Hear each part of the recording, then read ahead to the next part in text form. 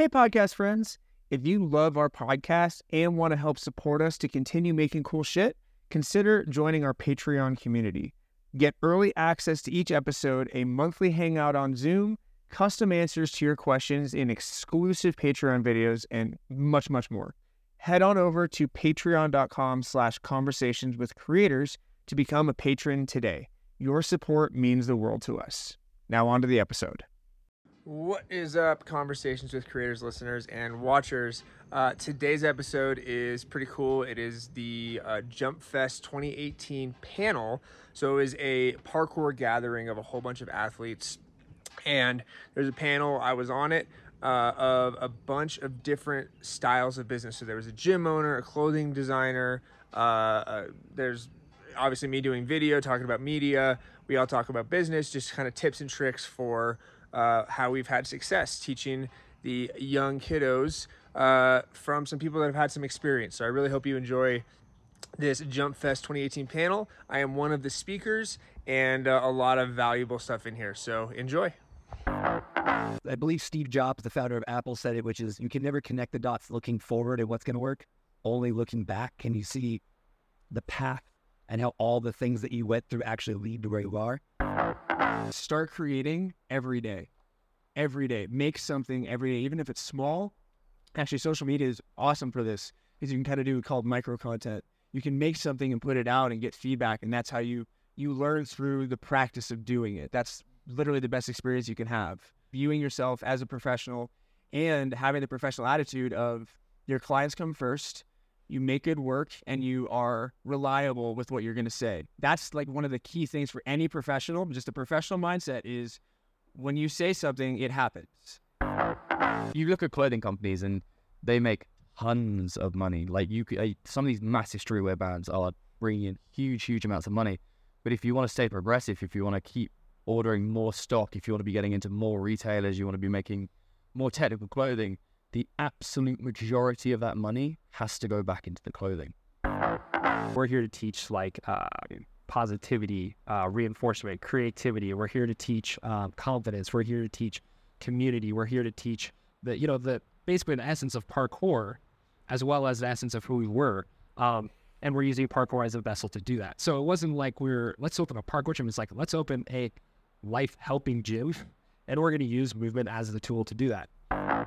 Hey, quick question before we get started. Would you like to win a free piece of clothing from Snowman Films and a 30-minute chat about your creative journey with me? I know that I would love to connect with you, and I know that I would have loved to talk with somebody who had experienced a similar path when I was getting started. So let's make it happen. Here's what you need to do. Subscribe to the Conversations with Creators podcast, rate and review, and share it in just 5 easy steps. First, write a review on your preferred podcasting platform and rate it 5 stars for good karma. Then, screenshot your review and share it on social media, tagging Snowman Films.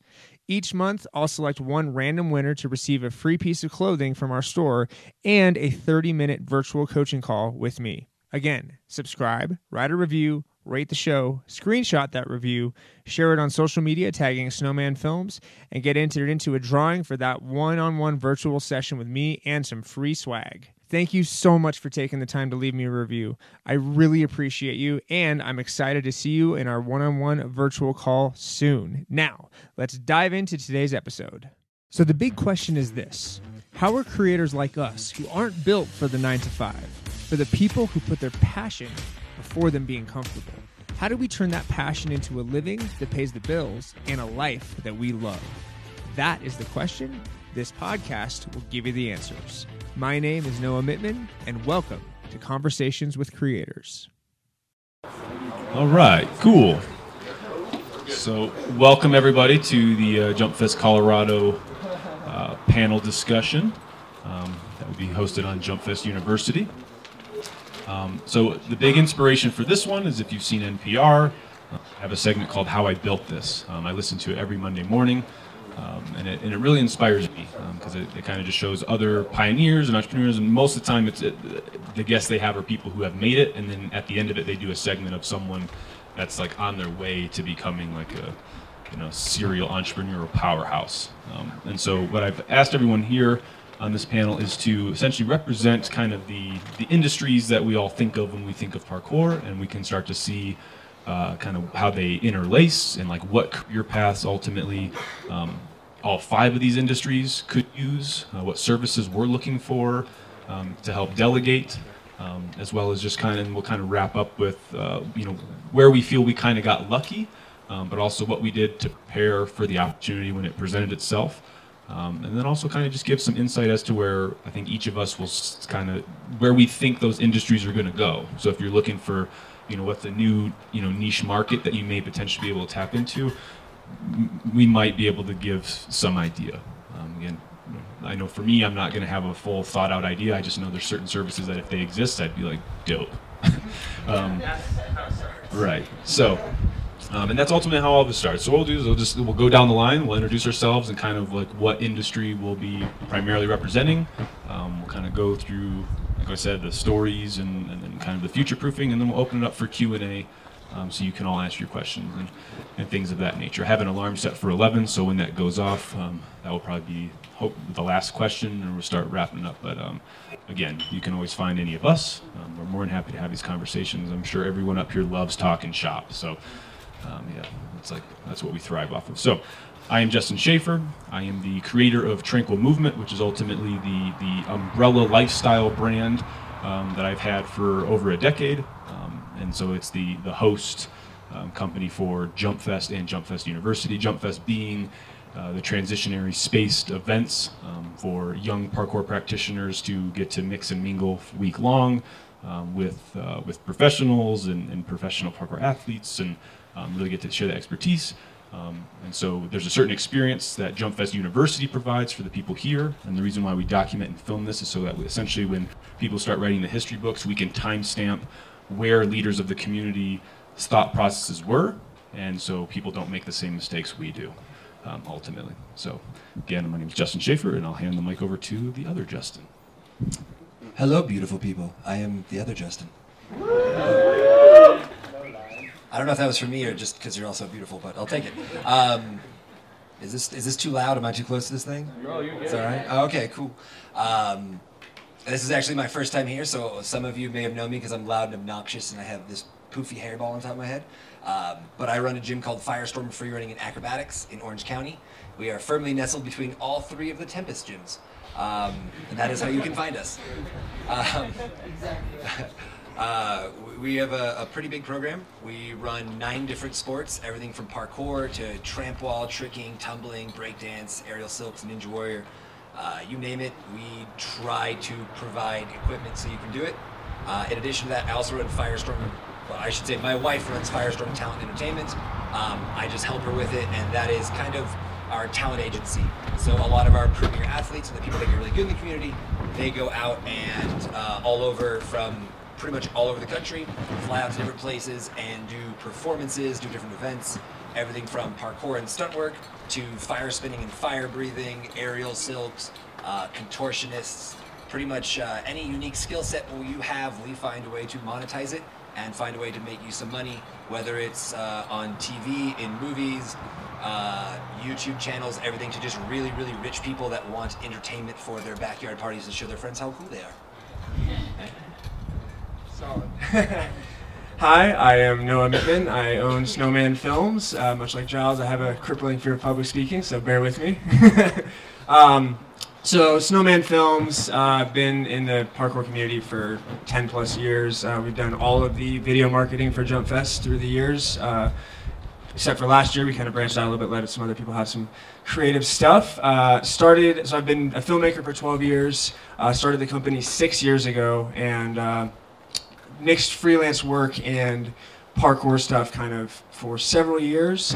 Then 15 months ago, I had a son, and that kind of changed perspective a little bit. I was in charge of the Flow Gang project last year, and come January or so this year kind of switched over because of having the family and kind of having some responsibility that's greater than myself, switched over to small business marketing in terms of like the primary focus of the company. And we really found a niche. We've grown 8x in the last 4 months, and the company, yeah, it's big. it's been delegation, like Giles was talking about, has been my life for the last 2 months. We actually now have 5 or 6 people involved in the company, and it's growing every month. And really excited for where we're going in the future. So small business marketing, and have a lot of parkour experience as well. No commitment with Snowman Films. Hello. Giles Campbell-Longley. I'm glad you're the video guy because you know your stuff compared to me. I was a filmmaker. I now focus on running my brand, which is a clothing brand called The Most Projects, which is focused on obviously making clothing, but also I want to build the brand in a direction that as it grows, I can do more with the kind of the profits and the outreach and everything like this, and try to put on events like this, and just generally try and lead by example and do kind of progressive things within our community. I also sponsor a number of athletes who in their own right are incredibly talented and have helped me grow the brand. And yeah, it's all good, it's all fun. You're so British. My name is Vinny Coriel, born and raised in Colorado. I opened a business called Move to Inspire, a gym 4 years ago. We had a brand about 3 years before that. And it's kind of turned into this opportunity to basically use what we have to help character development. So a big focus of the gym that we have right now is our core team. So we kind of foster kids when they're starting in parkour, and then we give them more opportunities to do more things. So there's one group of athletes that we spend probably 10 hours a week with, just training them, helping them, mentoring them, and that's a big focus of Move to Inspire. And then I'm also partnering with Nick Zaleski from Boulder, Colorado, and we're opening up the first youth and special needs parkour gym, and that's going to be the focus of that. So we're super excited about that. And then I also with my wife, we just opened a Christian performing arts company that focuses specifically on working with people. And so we perform with parkour, with dance, written word, musical instruments, and the focus of that is to just build a community and to help people. So our focus is really, really, really on just working with people, building people up, showing them, just where their path is going to lead, and how can we help you to help other people? It's kind of just like that discipleship, furthering, helping more and more and more and more. So that's kind of my role in all this.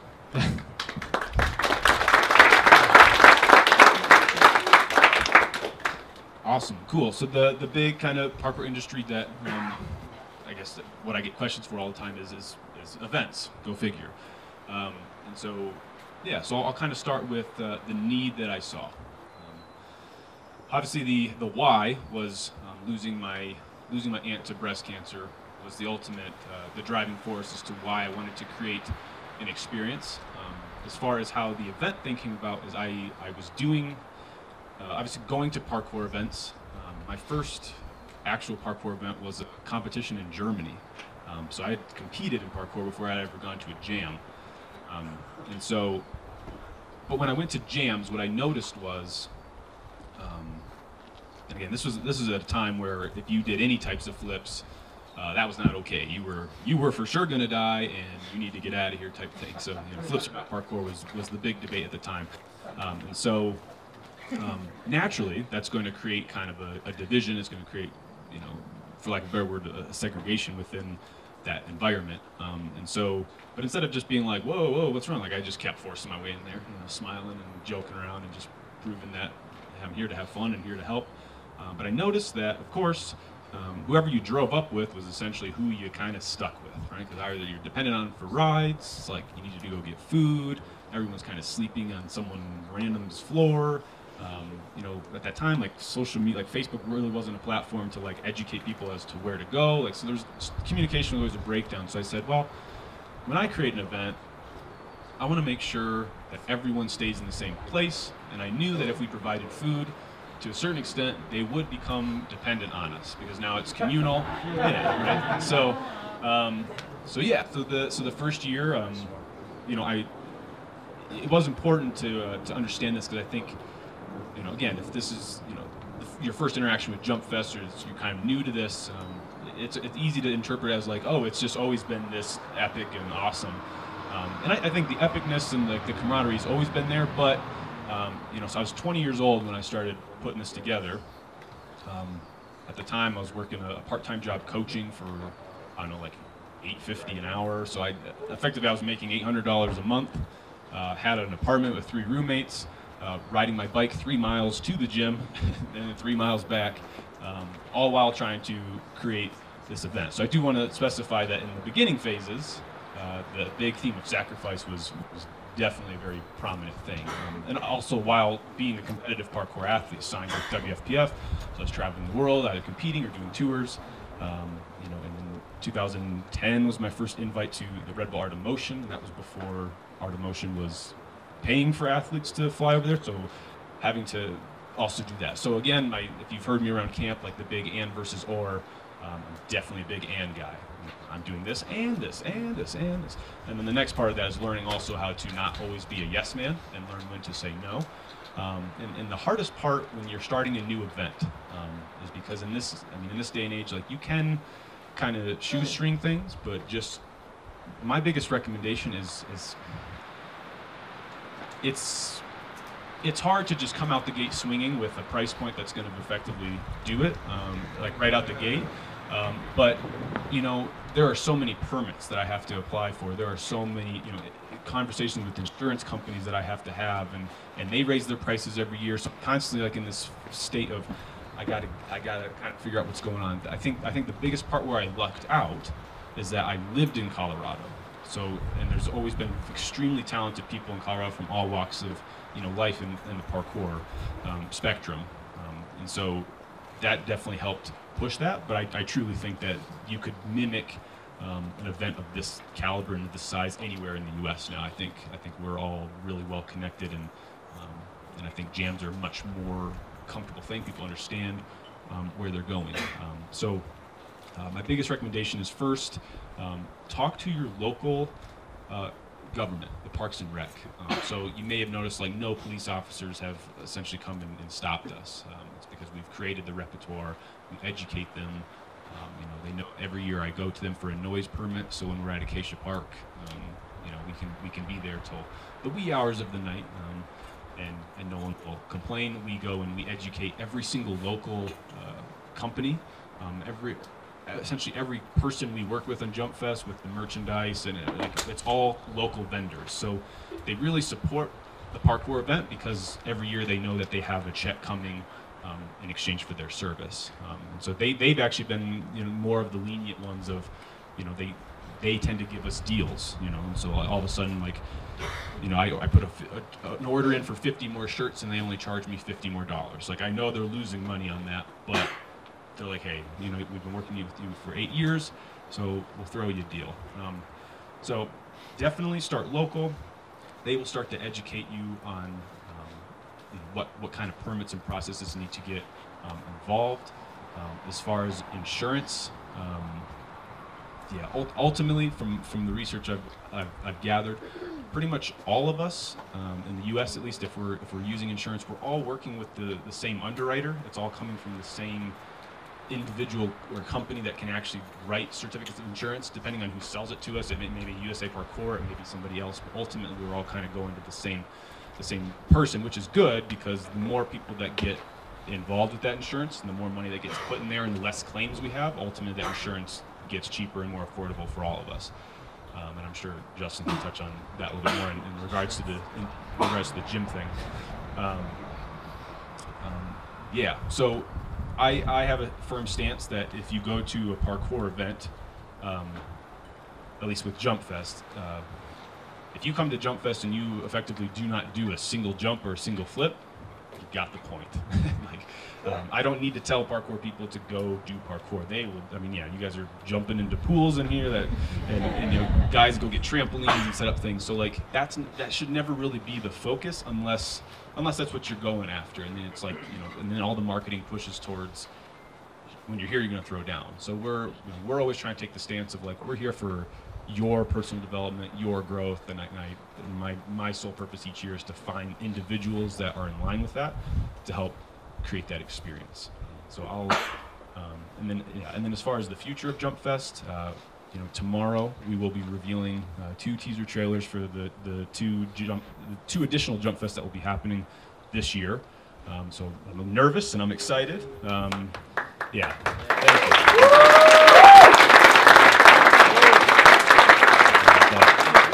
But with that being said, I'm going to hand the mic over to Justin, and he can kind of share his story. Oh man! Hello again, everybody. So there is just so many avenues I can go and so much to cover. So I'm just going to ramble for a little bit, and hopefully you'll get something worthwhile out of it. I'm really curious. Raise your hand in the audience if you own a gym by any chance. Anybody out there? Yeah. You're not in the audience. Okay, raise your hand if you're a coach of some sort at any level. Holy crap, that's like half of you. That's awesome. That's super duper cool. You guys get to share your knowledge, you get to do something you love, and hopefully you get to make a livable amount of money off of it, shall we say. I'm gonna age myself a little bit here, but just to put Justin down a notch, I started at $8 an hour when I was a coach, so it's pretty cool. Sorry. I was also 13 at the time, so they definitely were paying me minimum wage. My background is I was a dirty gymnast growing up. So I did gymnastics from the age of 6 until I was about 12. Broke my spine when I was 12, so that kind of took me out of competitive gymnastics. Started coaching after that. I did cheer, I did high diving throughout high school and college. I just like to do flips and jump off stuff. It was a lot of fun. I didn't even discover parkour till I was 22 or 23. And for the first year I trained it at a gymnastics gym at open gyms where there was a group of like 8 guys doing these crazy vaults and weird flips that I had never seen before. Remember the first time you guys know who Josh Yaden is? Yeah, he taught me my first pin flip like a decade ago, and I was like, what is this? That's not a flyaway. What are you doing? If you guys know who Andy Lee is, he was the world tricking champion a couple years ago. I met him like a decade ago. I saw him do a cart cork, and I was like, man, that dude's tumbling is so whack. I actually went over to him. I was like, hey man, do you want some help with your round off? And he's like, no, it's called tricking. And I was like, no, it's called bad tumbling. This has been a very unique experience because I came from a very different background. But I just really love doing different flips. And so as I met all these different like trickers and free runners and all this stuff, and my mind went from a very narrow understanding of kind of acrobatics with gymnastics to this much wider, bigger world, and it was so cool and so amazing, and it didn't matter how good you got at anything, you'd be like, I could triple cork, and that's cool, but somebody over here can do like handstand on somebody else's hands. It was just super amazing. And so I started coaching gymnastics at the age of 13, and that kind of moved out to coaching high diving, cheer, tumbling, trampoline, and wall tramp. I got very lucky because I got a really good coach who trained me how to coach when I was very young. A guy that I doubt any of you would know, but his name's Sam Tribble. He's one of the best serial artists in the world, if any of you guys know what serial is. It's like a giant metal hula hoop. This is a guy that is 55, and he can hang upside down on rings and do a reverse muscle up to handstand on rings. Upside down. It's just mind-boggling. Yeah, right? That's what I said when I saw it. I was like, crap, you're in your 50s, you can do that. I'm supposed to be in my prime. It's not even close. But basically, I saw all these amazing people, and the only place that they would get together, because like parkour people will go outside, right? But a lot of tumblers don't go outside. There are those that do, and same thing with trickers. But there's so many different things that you need interesting apparatuses for, and that it's an easy place to meet up is the gym. It's where you go, you meet up, you meet all these new people, and you then decide to go train outside, or you learn something new. It's kind of a communal setting like what Justin's created here. It's all these new people. And so I've been coaching until, at that point, until the age of about 25. I graduated college with an engineering degree. And I got really fat. Because I was sitting in a cubicle all day working on a computer, and I was 230 pounds. I went from being a national champion in a couple sports and a state champion in high diving to 2 years later being 40 pounds overweight and hating my life. Having the opportunity to make a lot more money, but I can tell you the money is not going to help you then. And it it basically made me start having to get into this wider community and start training more. And when I met all these different people doing all these different things, there was a guy who was his second time ever coming to an open gym. He did a front flip off of a tumble track to a mat, and he broke his knee. It wasn't even because he landed wrong. He got his foot kind of stuck in the mat, and he jerked it to try to get it out, broke his own knee. Unfortunately, that gym was not very well run, and they didn't have a waiver form for the guy. They had to settle out of court, and they lost a lot of money, and they had to shut down their open gym program. This was the only adult and teenage training open gym in all of Orange County, if you guys know where that is, between LA and San Diego, which is where I'm from, where my gym is. And because of this, this open gym that was 5 nights a week, this community center kind of, that had about, on the best days, had about 100 people in it. On the worst days, had about 60 people getting together to train every single night, suddenly shut down. And there was no place for all these different people to go. So at that point, I'd already been working on my gym idea a little bit. It took about 2.5 years to get off the ground. Especially, 7 or 8 years ago, if you try to convince people, before Ninja Warrior became huge, before all these things that are well known publicly, if you're like, yeah, so will you please give me $250,000 because I want to create a business where people do flips for a living, and people look at you like you're insane. So it took about 2.5 years to get off the ground. We actually did not get anywhere close to that amount of money, and we had to start our gym with about $30,000, all volunteers. For the first 18 months, I got 3 days off, and I worked 16-hour days, and they were only because I had the flu. But over time, your passion will, if you're passionate about something, that will it's like Bondo. It will just cover all your other little issues and stuff, because people will be attracted to that passion and want to join your team. And I got very lucky that very early on, I got a very strong team of people that believed, and they were willing to work for me for 3 months in our gym for $0, simply for being able to train and run private lessons and stuff. Due to all those beautiful people and about 2 months of sleeping in a foam pit as we built our gym, we got it off the ground. And then over the last 5 years, we went from starting, we got very lucky when we started because I had been coaching in that area at that point already for 15 years. So I was fairly well known in my area, and that got me about 50 to 75 signups within the first month, which allowed us to very quickly pay our bills. And by bills, I mean things like rent, insurance, utilities, not like, hey coaches, here's a bunch of money. It was more like, do we have enough money to buy us all pizza tonight so we have some food? Yeah, okay, that's cool, that's nice, we like eating food. But since then it's grown to where, and I could very well be wrong, so please feel free to correct me if I'm wrong, but I think for a single gym in the United States, I think we have the largest membership. Right now, we just lost 100 members because of summer and summer sports, and in California, water sports are really big in the summer, but we have about 700 members in our program. We run 160, 65 classes a week. We have 28 coaches. 5 managers, 6 almost full-time office people. It's ridiculous. But I guess what I'm trying to say is,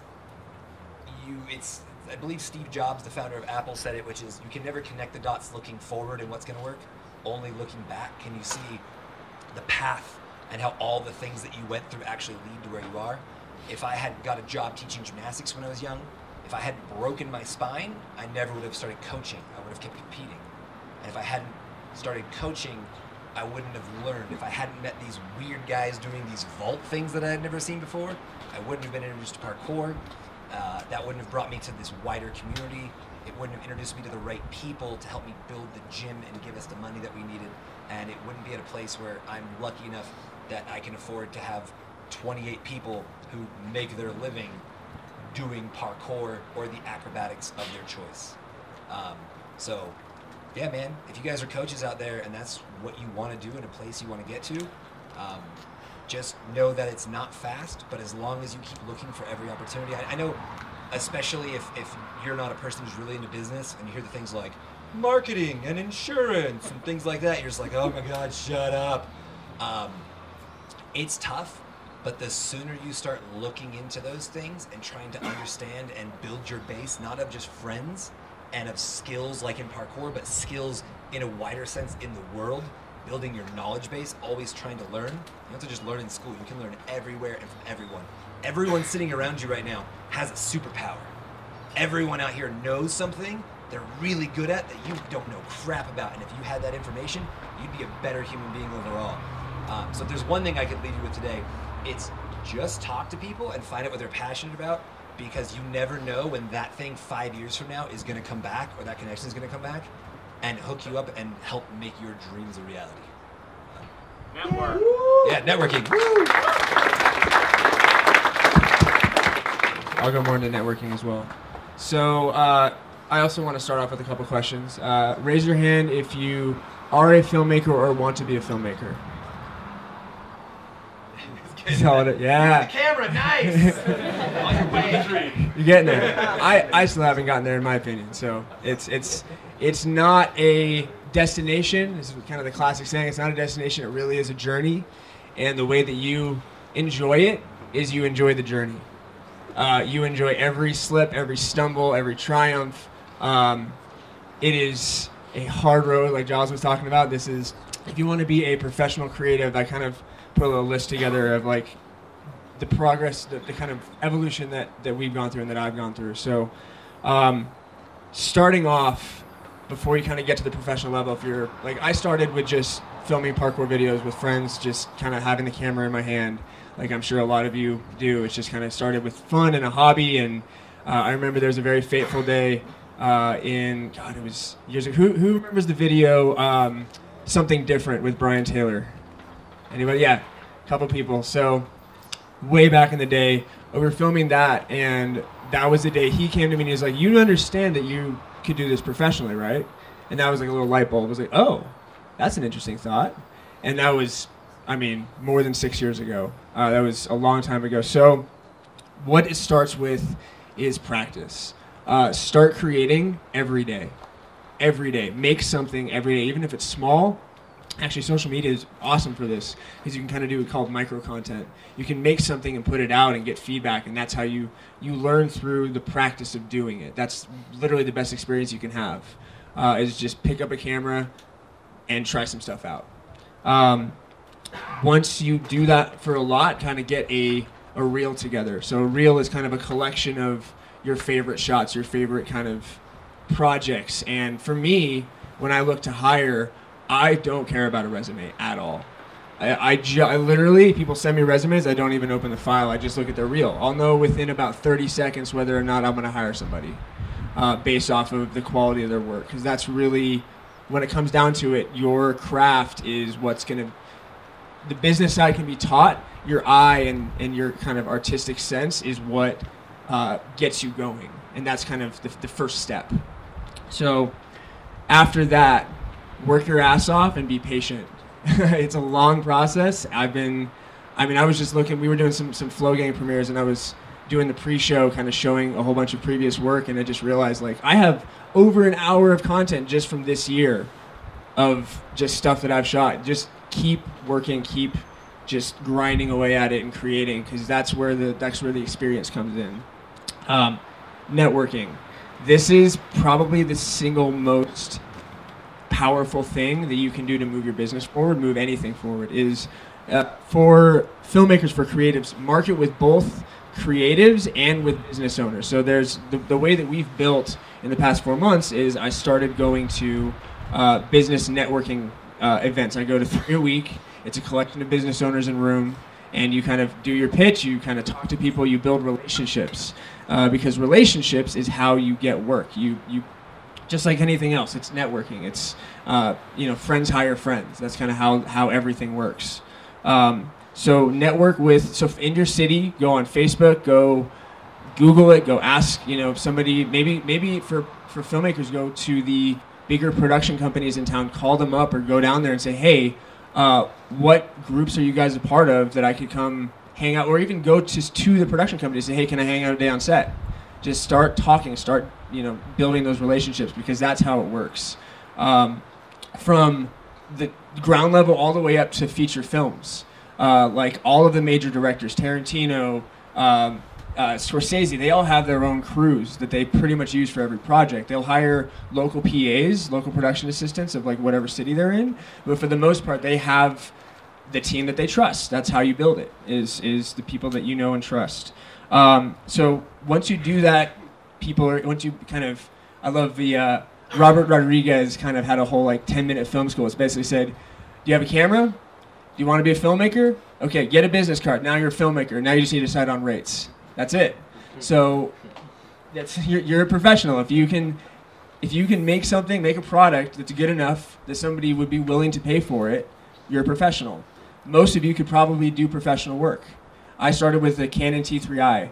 I ran the business so I got the FS 700 here, but that I got probably 2 years ago, and I was renting it for a couple of years. I was running the business for 4 years or so with the T3i, successfully, like paying rent. So it's not about the gear, it's about the eye that you have and what you bring to the table. So starting rates, I'll just tell you, I started at $50 an hour. And for a lot of these, when you start hourly, it may be kind of 2 hours here, 2 hours here. You're not going to maybe not get full days when you start, but it's something. It's viewing yourself as a professional and having the professional attitude of your clients come first, you make good work, and you are reliable with what you're going to say. That's like one of the key things for any professional. Just a professional mindset is when you say something, it happens.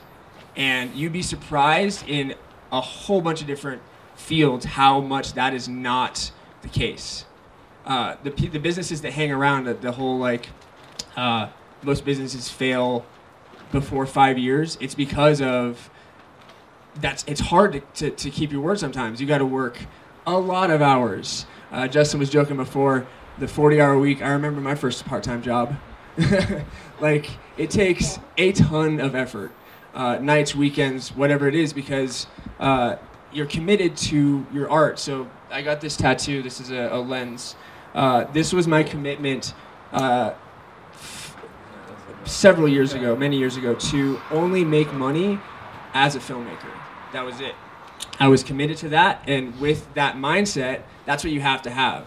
You can't be like, oh, what's plan B? There's no plan B if you really want to make it. You have to put everything you have into this, because that's a level of commitment that actually makes it work. So with that, the mindset part of it, one of my favorite song lyrics from a Bliss and Esso song is, I never win or lose, I only win or learn. So you're going to go through bumps, you're going to go through hard clients to deal with, you're going to have all these changes, you're going to have to kind of deal with this, and it's the mindset of you're going to learn because there's no losing. It's not a possibility. That's the mindset to actually make something work. So the growth that we've experienced in the last 4 months has been going after clients with actual budgets. I was in parkour filmmaking for a long time. I love it. It's a huge passion of mine. But the budgets that I was getting to work with weren't enough to support my family. And when you get the family, it's the mindset changes because you have it's somebody more than yourself. So I really knew that I needed to support them and be there to kind of help out. So going after small businesses, getting in rooms with business owners that have actual budgets to play with. They may not be big. We still do stuff. So it kind of is a good segue into how we price now. So we have our most popular package is a subscription program. You get monthly videos. We have 6-month and year contracts. And with that, we're able to kind of drop prices a little bit to help out with small business budgets. So when we started, our lowest was $300 a month. And when you go to business owners, that's more doable. So really find clients that actually have budgets to pay you. That's the first. Find a market that actually has money. If you're wanting to if money is a goal for you, that's huge. And then again, what Giles was saying yesterday with mentors, and I have 2 business coaches that I see. I'm going to one tomorrow. It's one of the only reasons I'm leaving here is to go see my business coach, because having outside perspective is invaluable, and especially from people that are very successful. That's a huge thing, because you have the way that you think, but somebody that's pure business minded and has run many businesses is going to help you so much. So that is a worthy investment when you have some money to invest. So that's a bit of our journey. So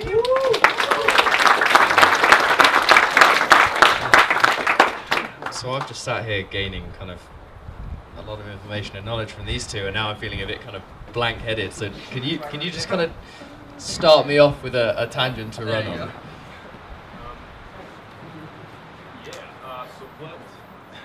what was your main motivation or why you started Motus? I think if you didn't hear Justin, he said what was the main motivation behind starting Motus. I think it was a growing interest in the sort of the fashion side of the parkour sort of industry, or whatever we would call it. It was something that I was getting more interested in, and I could see that there was potential there, and it was far from oversaturated, and it still is far from oversaturated. There's so much room for people to come in and create and make an impression, and I guess it just resonated with me. It excited me, and I was like, well, what's sort of stopping me from doing this? And it's funny, actually, I've always wanted to play guitar. I've always wanted to be in a band, and I'm now getting older and older, and I still can't play guitar, and I'm still not in a band. And I look back at all the times where I kind of had opportunities at school and I never did it. And I'm like, I just remember thinking before I did this, I was like, well, why not? Like, literally, there is no reason why not. Yes, it's a risk. Yes, it's a bit of investment and things, but there's no actual reason why not. And I know that in 5 years' time, I mean, if I hadn't set up Motus sort of 3 years ago, I'd be looking at the sort of growth of the parkour fashion, and I'd be like, damn, like, I could have started then. So yeah, that was kind of the driving force behind it, really. And I guess I'll kind of go into the initial steps and everything. Like, because how many of you here have an interest in potentially starting a brand or have already started a brand? Yeah, so a fair few of you. How many of you actually started a brand already? Yeah, so a good amount. And it's tough, right? Yeah. I think the interesting thing about sort of, I think it's similar across all of these sort of different things, but I think the gym one is maybe the one where you need potentially the biggest leap, it's the biggest investment, it's maybe the hardest thing to start off. Filmmaking, you can do it individually, same with starting a brand. There is obviously some level of initial investment, because with a brand, if we're talking about clothing, that means product, which then people use their money in exchange to buy that product. So, I mean, that's one half of the brand, because a huge part of the brand, almost more important in some regards, in regards to so many brands, in fact, is there's some brands that are, the brand itself is more important than the product. I don't know where Motus necessarily sits there, but I like to think that I'm trying to hit both sides, because I want to be trying to put stuff like products out with a decent quality. I don't particularly... Who knows of Antisocial Social Club? The like LA streetwear brand.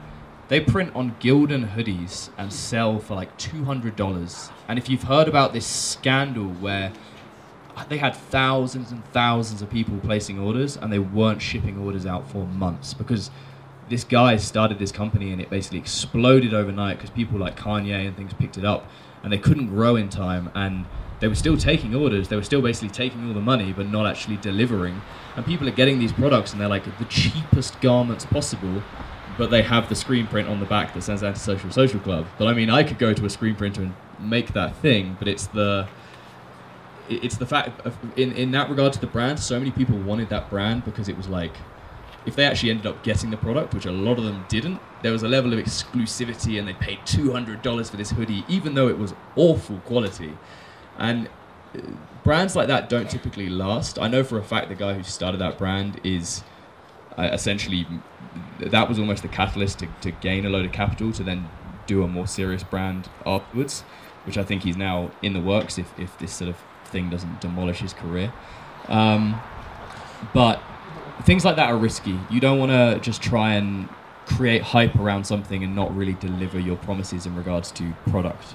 Because here in parkour, like, we have this opportunity to be making really progressive clothing that genuinely can, not necessarily, I don't think clothing is ever going to improve our abilities, because we kind of all get that. If I was suddenly like, oh, these trousers improve your jump, you'd be like, no.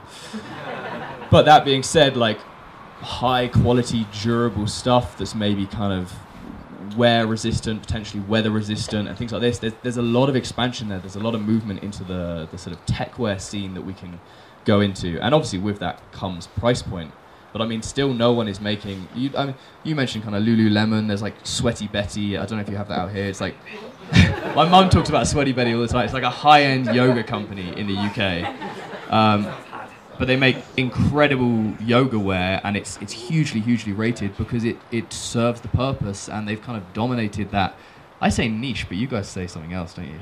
Niche, yeah. Bad English, sorry. Yeah. That's But they've stepped into that and dominated, and their product is really good. And behind that, they have a brand that has a solid message, and you can go into their stores and actually learn yoga. You can in their stores you can set up private workshops with yoga instructors if it's like your first kind of step into yoga and you don't feel comfortable going to a class and things. So the brand puts out incredible product, but it also has very strong morals and a good direction behind that. And I think that's like the most important thing. Is there's a lot of people who get their friends together, and I don't think there's anything wrong with this, but you need to be fairly analytical of it.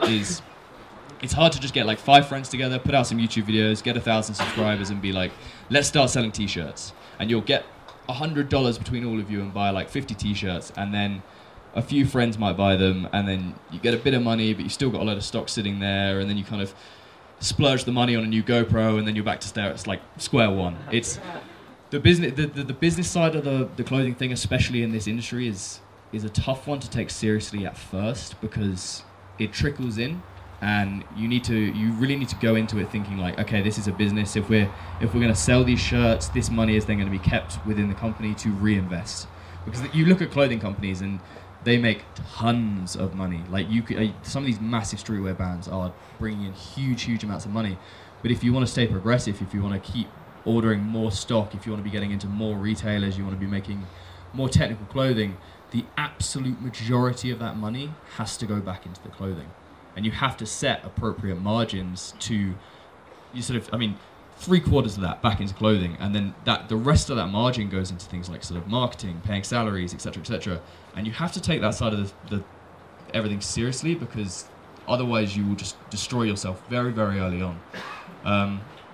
But yeah, to sort of go back to the we've got 5 friends, let's make some t-shirts, is you might sell a few initially, and if your team continues to grow, that's great. But I feel like it's not essential, but to have any kind of longevity, you need to be thinking about some form of ethos, some form of direction, just so that because people buy brands, 1, because of the clothing, but 2, because they resonate with the brand. So I have certain brands that I really look up to because they resonate with me, and sometimes I don't like their products, but if I really like their products, I will buy them, and I feel not just like I like the product, but I'm supporting a brand that I like. And you might just connect with some people on YouTube. That is something. They like you. There might be you and your friends just might build up a fan base through your personalities, but you want to always be trying to look to expand on that, I think, because the more you can connect with your audience, the better your brand reception will be. I feel like I've kind of sporadically rambled across some of those things, but we'll cover some stuff in the Q&A, but I'll pass it across to Vinny.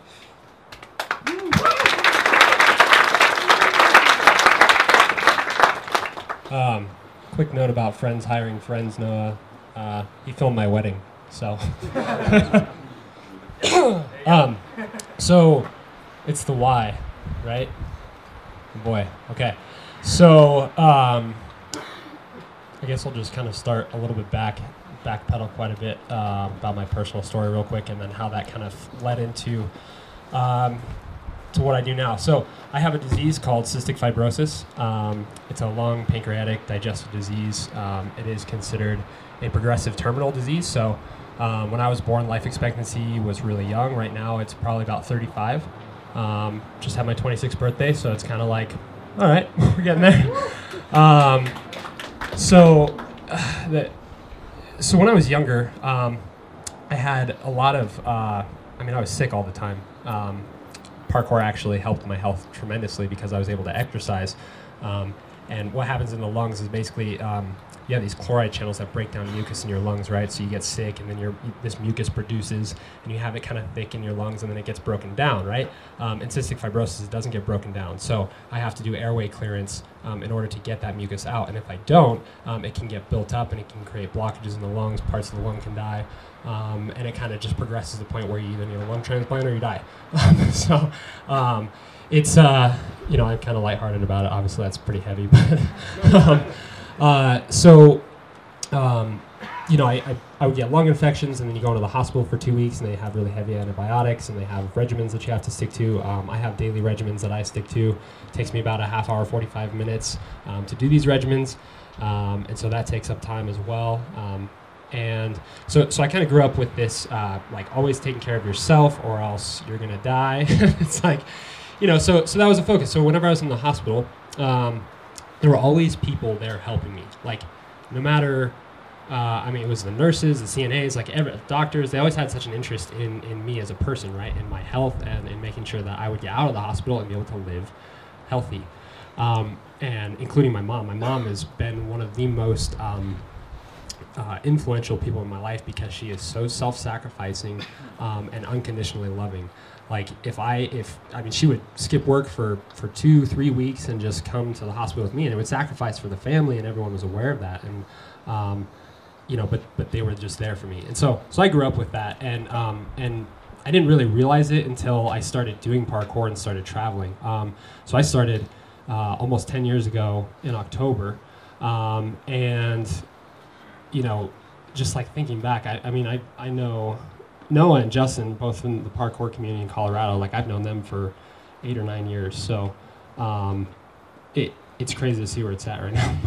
But so when I started parkour and started traveling and started getting to these opportunities, because I started when I did, made YouTube videos and content when I did, it started to catch the eye of certain people, and then I got invited to the first Rebel Art of Motion in the U.S., which was in Tampa, and I know Justin did the one in Boston because they had like a dual event, and that kind of just kick-started this just waterfall of opportunities to be an athlete. So I competed in 5 Rebel Art of Motions total, and then was performing and competing, and just kind of doing little side jobs and I was living off that. At 18 years old, when you're making $1,000 a month, $2,000 a month off of traveling, spread out throughout the year, it's like, what do you do with that? You just travel more. So I just pretty much reinvested that back into doing more things and visiting more events. And it was an incredible experience, and I'm so thankful that I had that. But through that journey, I was doing it for myself. Like, it was like, okay, I'm going to go and I'm going to travel so that I can do more traveling and have more fun and just enjoy and appreciate and travel. And I think that's an amazing thing, right? That we all have the opportunity to choose that path. And so I got to this point, though, where I've been doing this for a few years now, and I went on this tour. I was actually traveling for about 3 months straight. I was in LA for the Tempest Pro Takeover, and spent some time up there. I ended up staying there for a month and just kind of hanging out with people, training, and then went to Las Vegas area and actually had a few performances out there. Made some money, and then me and Jeremy Carpenter, Justin Schaefer, Daniel Arroyo, Pip Anderson. I don't know if any of you know them anymore. We all went. Right? We went on a tour to Europe, and so we spent a month in Europe, and we just traveled. Like, the whole idea was that we started at the top of Europe and then went down to through Europe and then back up again. And just spent time teaching workshops, training, having fun. It was all sponsored by WFPF. And through those 3 months of travel, I realized that how many things I was just doing for myself. And pretty much my entire life has been people doing things for me so I can live this life that I was living. And what ended up happening, it's like this, there's just a snap, right? I very much wholeheartedly believe in God. Like, I study my Bible. Like, I really, it's such a divine intervention that my life has been. And there was just kind of this moment, and I was praying, and it was like, it's kind of like God was like, you're doing this for yourself. Like, let me take you and let me help you do this for others. And that transition and it kind of just struck my life, and I pretty much just dropped off the whole. I literally after that trip, I got home and I was like, okay, how can I use what I have just experienced in my life for the last few years, and how can I use that for other people?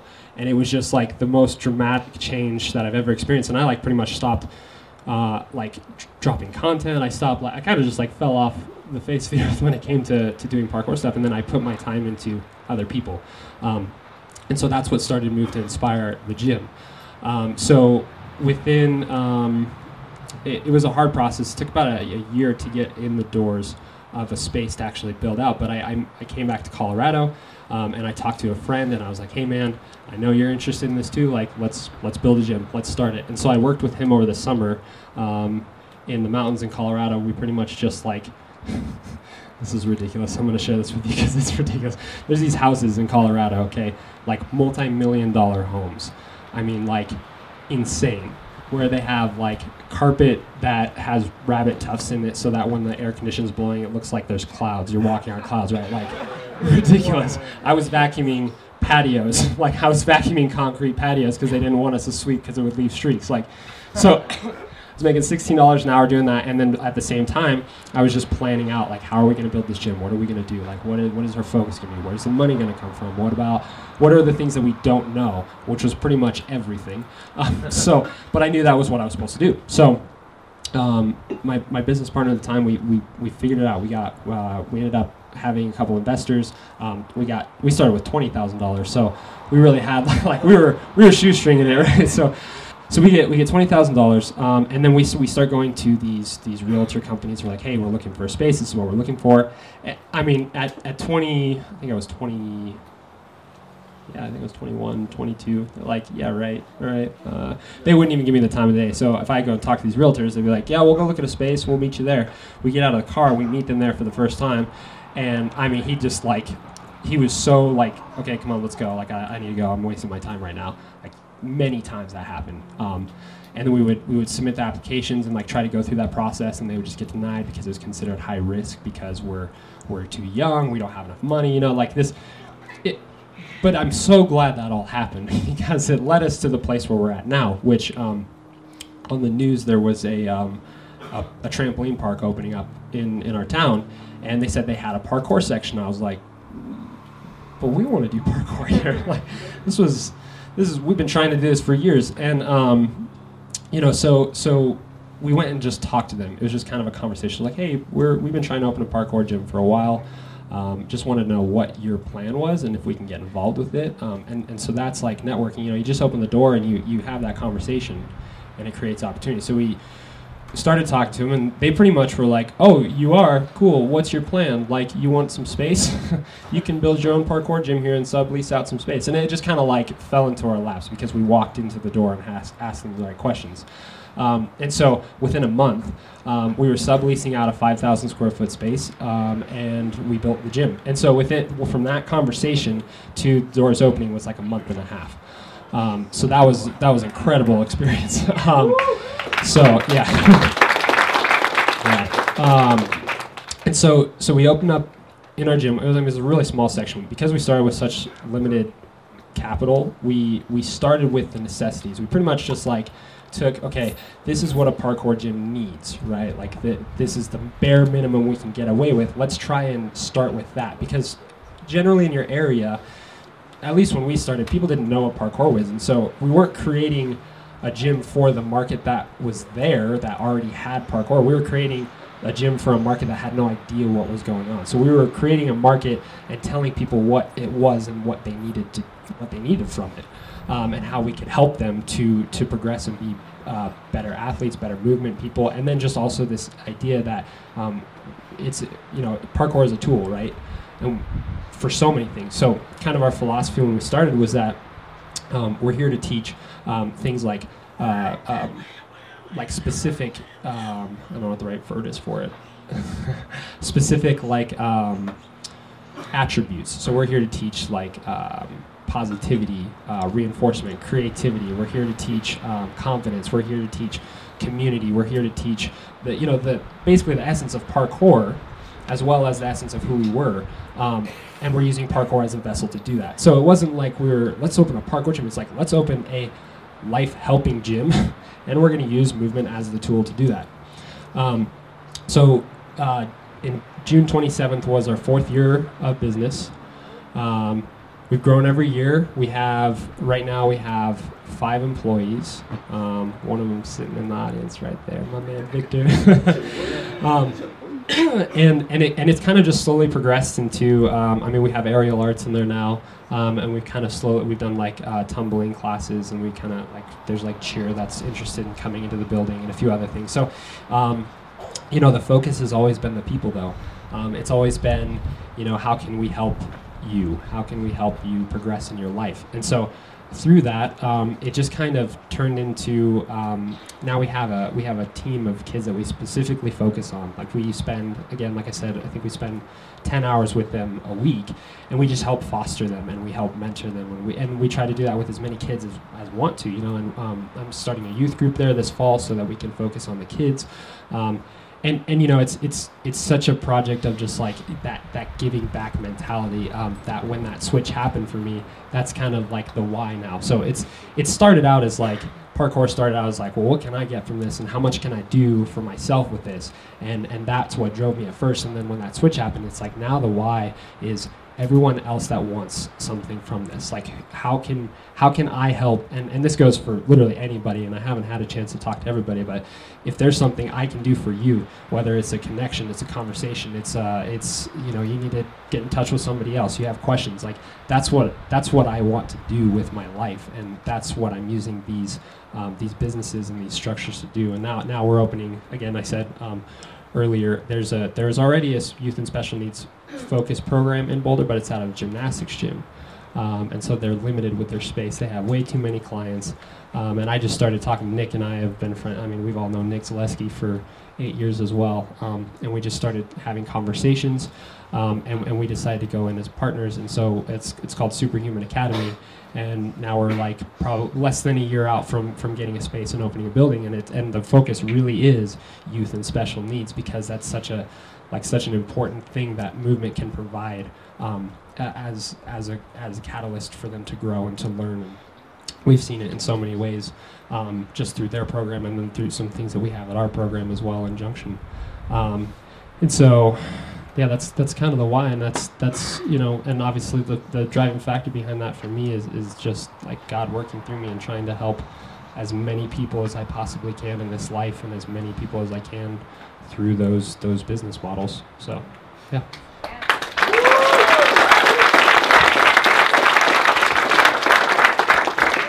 Awesome. Yeah. So we're going to open up for Q&A, but I do kind of want to wrap this kind of all up and just show that amazing information you got here, and we're all essentially, you probably heard, we're all kind of talking about similar things. But so, like, for example, just kind of segue in, like, with the event side.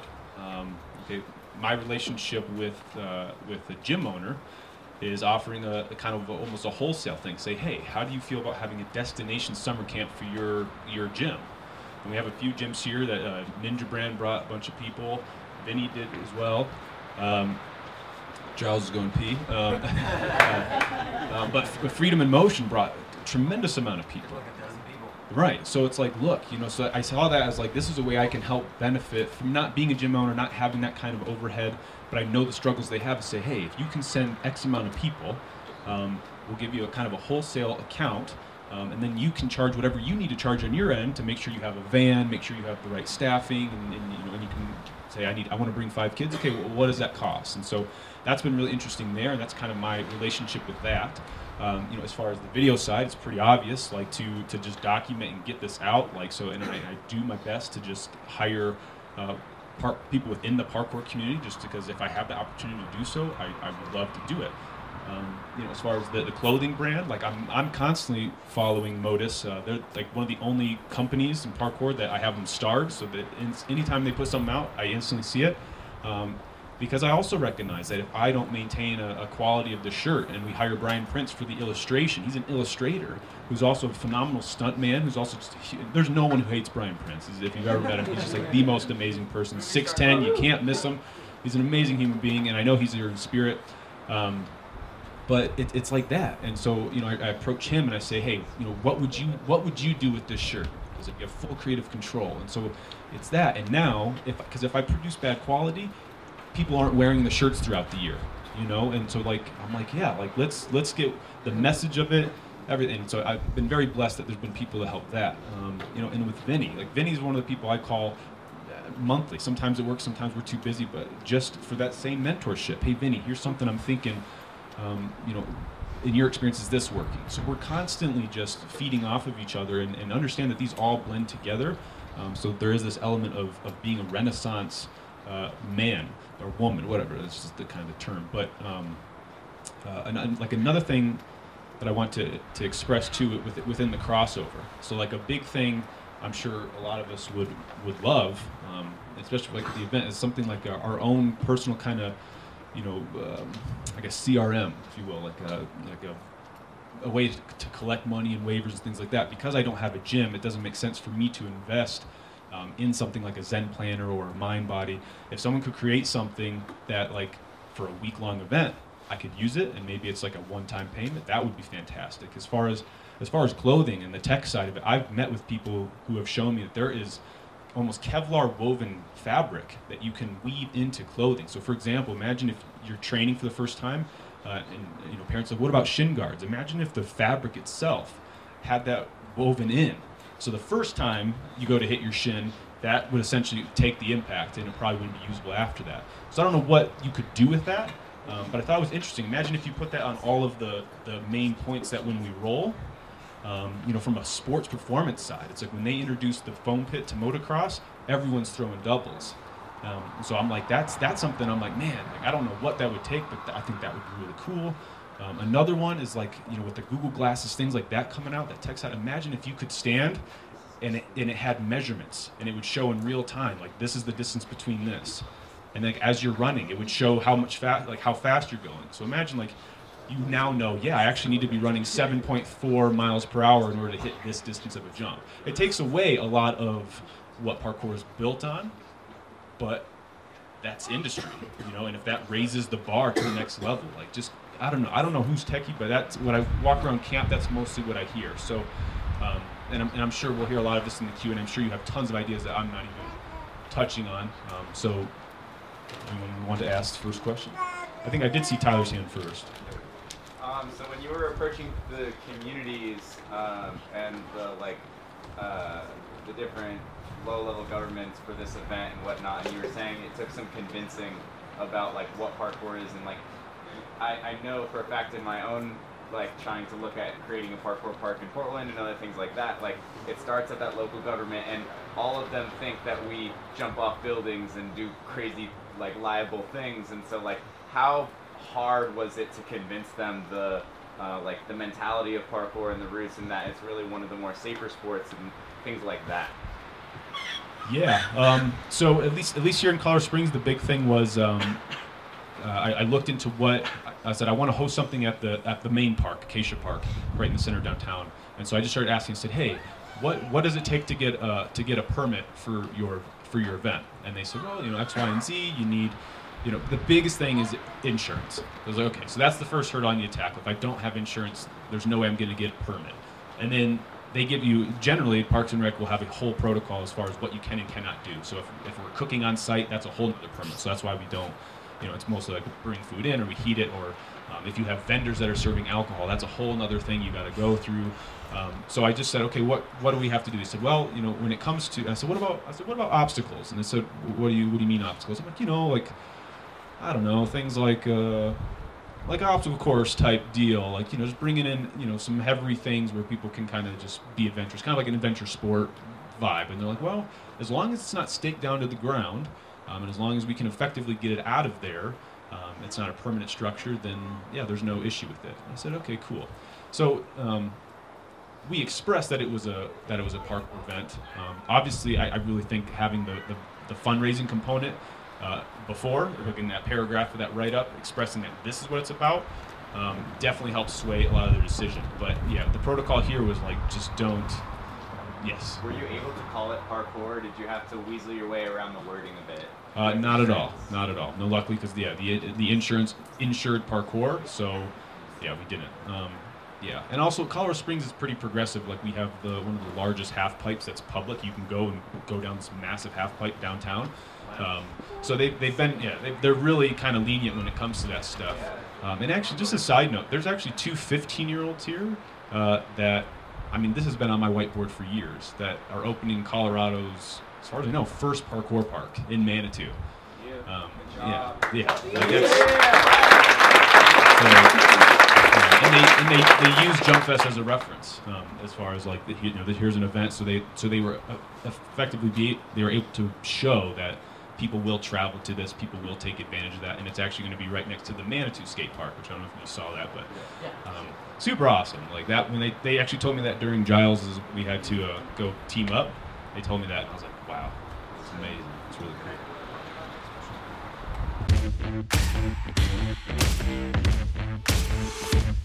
Hey there, fellow creatives. Conversations with Creators dives deep into the minds of successful filmmakers, artists, musicians, and all-around awesome people. We are looking for some kick-ass sponsors to help us keep this show on the road. If you want to reach a tribe of dedicated listeners who are just as passionate about creating as you are, then look no further. Our audience is full of people who appreciate a good laugh and are always on the lookout for new ways to fuel their creativity. So, let's team up and create some magic together. We'll work with you to make sure that your brand is showcased in the best light possible. And who knows, maybe we'll even become lifelong friends. Just imagine, years from now, we'll be reminiscing about the good old days when we first teamed up to take the world by storm.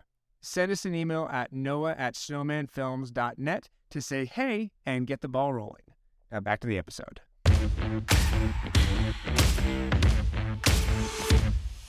Hello again. Just one thing on that kind of question that I've noticed is just like when a lot of people will think skateboarding, they immediately think of all the, not only the positives but the negatives as well.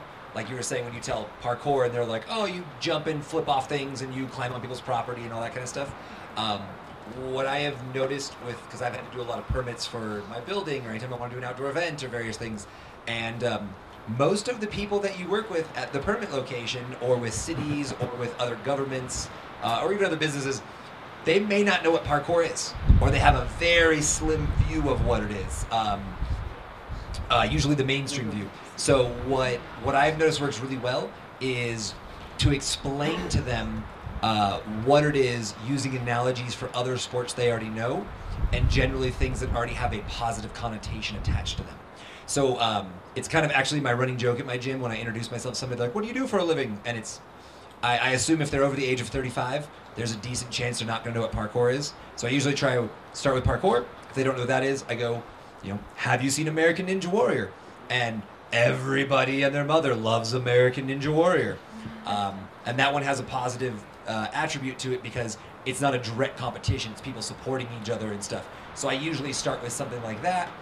If somehow they've missed American Ninja Warrior, I go down to gymnastics, I go down to martial arts gyms, and most people know that martial arts gyms always have codes of conduct. They always have a motto by which they live, and they have very attribute points that are usually very respectful, helpful to the community. So I try to explain to them as it's an acrobatic type thing that runs kind of like Ninja Warrior, where we're all on the same team supporting each other, and has these positive mottos behind it, much like martial arts. So if you use things they already know to kind of build a framework, instead of being like, well, it's a bunch of us and we're going to climb walls and do flips, but we're going to be good and we're going to clean up after ourselves and hopefully no one lands on their head. People generally are like, that's cool, like, goodbye. So using that positive framework and building something in their head instead of letting them kind of figure it out on their own and create something in their head that it isn't, has worked really, really well for me. It's creating content. Hey, just like creating content. Context. Oh, I know. I was trying to be funny, but I think I failed. What would you guys say is the most unexpected positive experience or thing to come out of your guys' business experiences and stuff, whether it's like an impact on you or others? You can start first. So for me, I'm gonna take a Giles real quick. That's not even the first trip where going to the toilet has been referred to as a Giles. I have a very small bladder. For me, I initially was like, I don't want to sponsor athletes with the brand until I'm in a position where I can be like, here's a proper monthly salary. But after kind of a year or so, I realized that to really help the exposure of the brand, I needed to sort of bring some guys on board. I am connected to many kind of big names in the sport, but I just try to look kind of to the local scene who are around me. Like Keelan, who lives very close to me, was a guy from my gym, and I was like, I always said to him, like in the early days, like, I want to sponsor you. And these guys kind of naturally kind of came close to me. And regarding the sponsored athletes, that's the one for me where like I've now been in a position where I've been able to because I used to be their age and doing parkour, kind of 15. I used to sit in school, and all I'd wish I could do was just go out training. And like when I was that young, traveling the world, nothing existed. There weren't parkour events. Like there was nothing when I was sort of 13, 14, 15.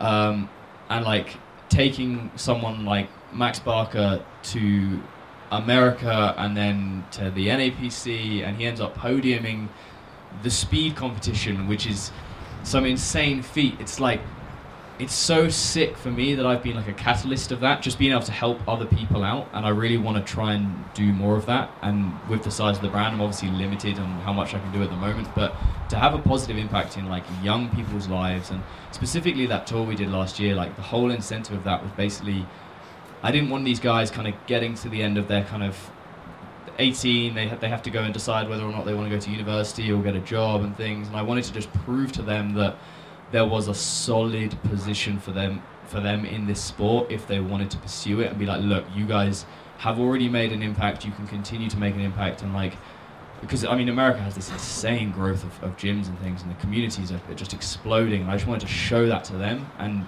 being in a position where I could do that was hugely rewarding for myself, because it really felt like I was just helping out a few people and being able to really see it like in their kind of in their eyes. How was the Giles? Oh, I feel so much better now. I'm gonna refill for my next Giles.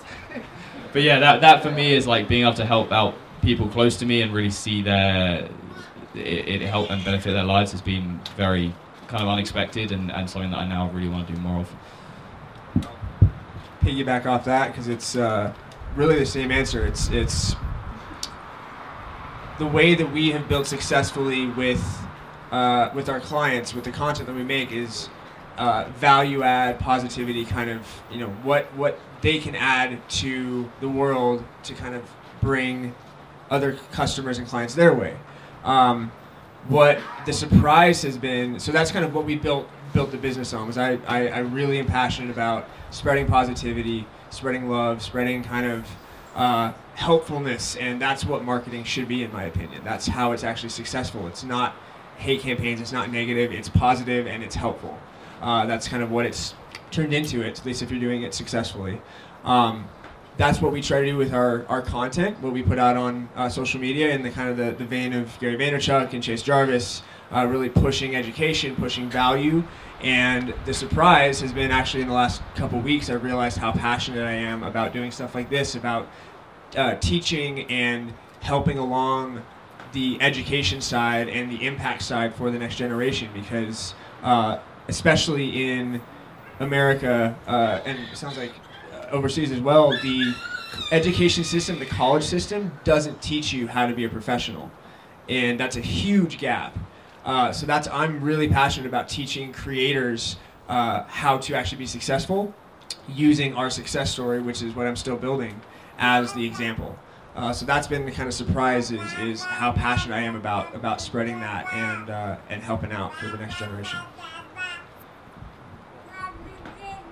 Giles, this thing is called being a proud dad. We're all proud dads here.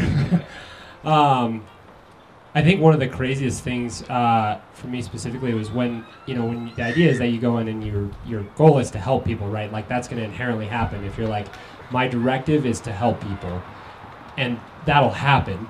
But I think the craziest thing is when it helps someone on a magnitude and things you didn't even imagine that it was going to change in people's lives. Like, I've had parents come up to me and literally in tears because of something that their kid had done, that they were never previously able to. They're just like, we don't know what you guys are doing as instructors, as a team, as a group, but our kid is completely different. Like, they believe in themselves. What did you do? How are they like actually, you know, they're going from this angry or like upset or like unmotivated child to someone who believes in themselves. And like, and at our gym, like, I don't know how the culture kind of developed. It's just like the parkour community. You come into our gym, like, you get a hug. Like, you walk in and it's like, hey man, how's it going? Like, everyone's hugging, the kids are hugging, and they're like, it's super weird sometimes when you first come in there, but then like you spend some time there, it's like, man, everybody really like, they care for each other, they love for each other, and there's nothing like I think I directly did to help create that, but to see that community and to hear parents talk about it and to see them cry, like, it's such an emotional thing to and that was like one of the biggest surprises. Like, I inherently knew we were going to be helping people, but not to the magnitude that it did. So that was pretty surprising to me.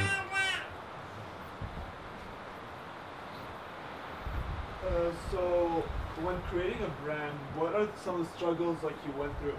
Like, for me, if I wanted to create a brand, like, I would think to myself, like, who am I to like create this brand, and why would people buy it off me? Like, what are some of the struggles you guys went through to like create your brand?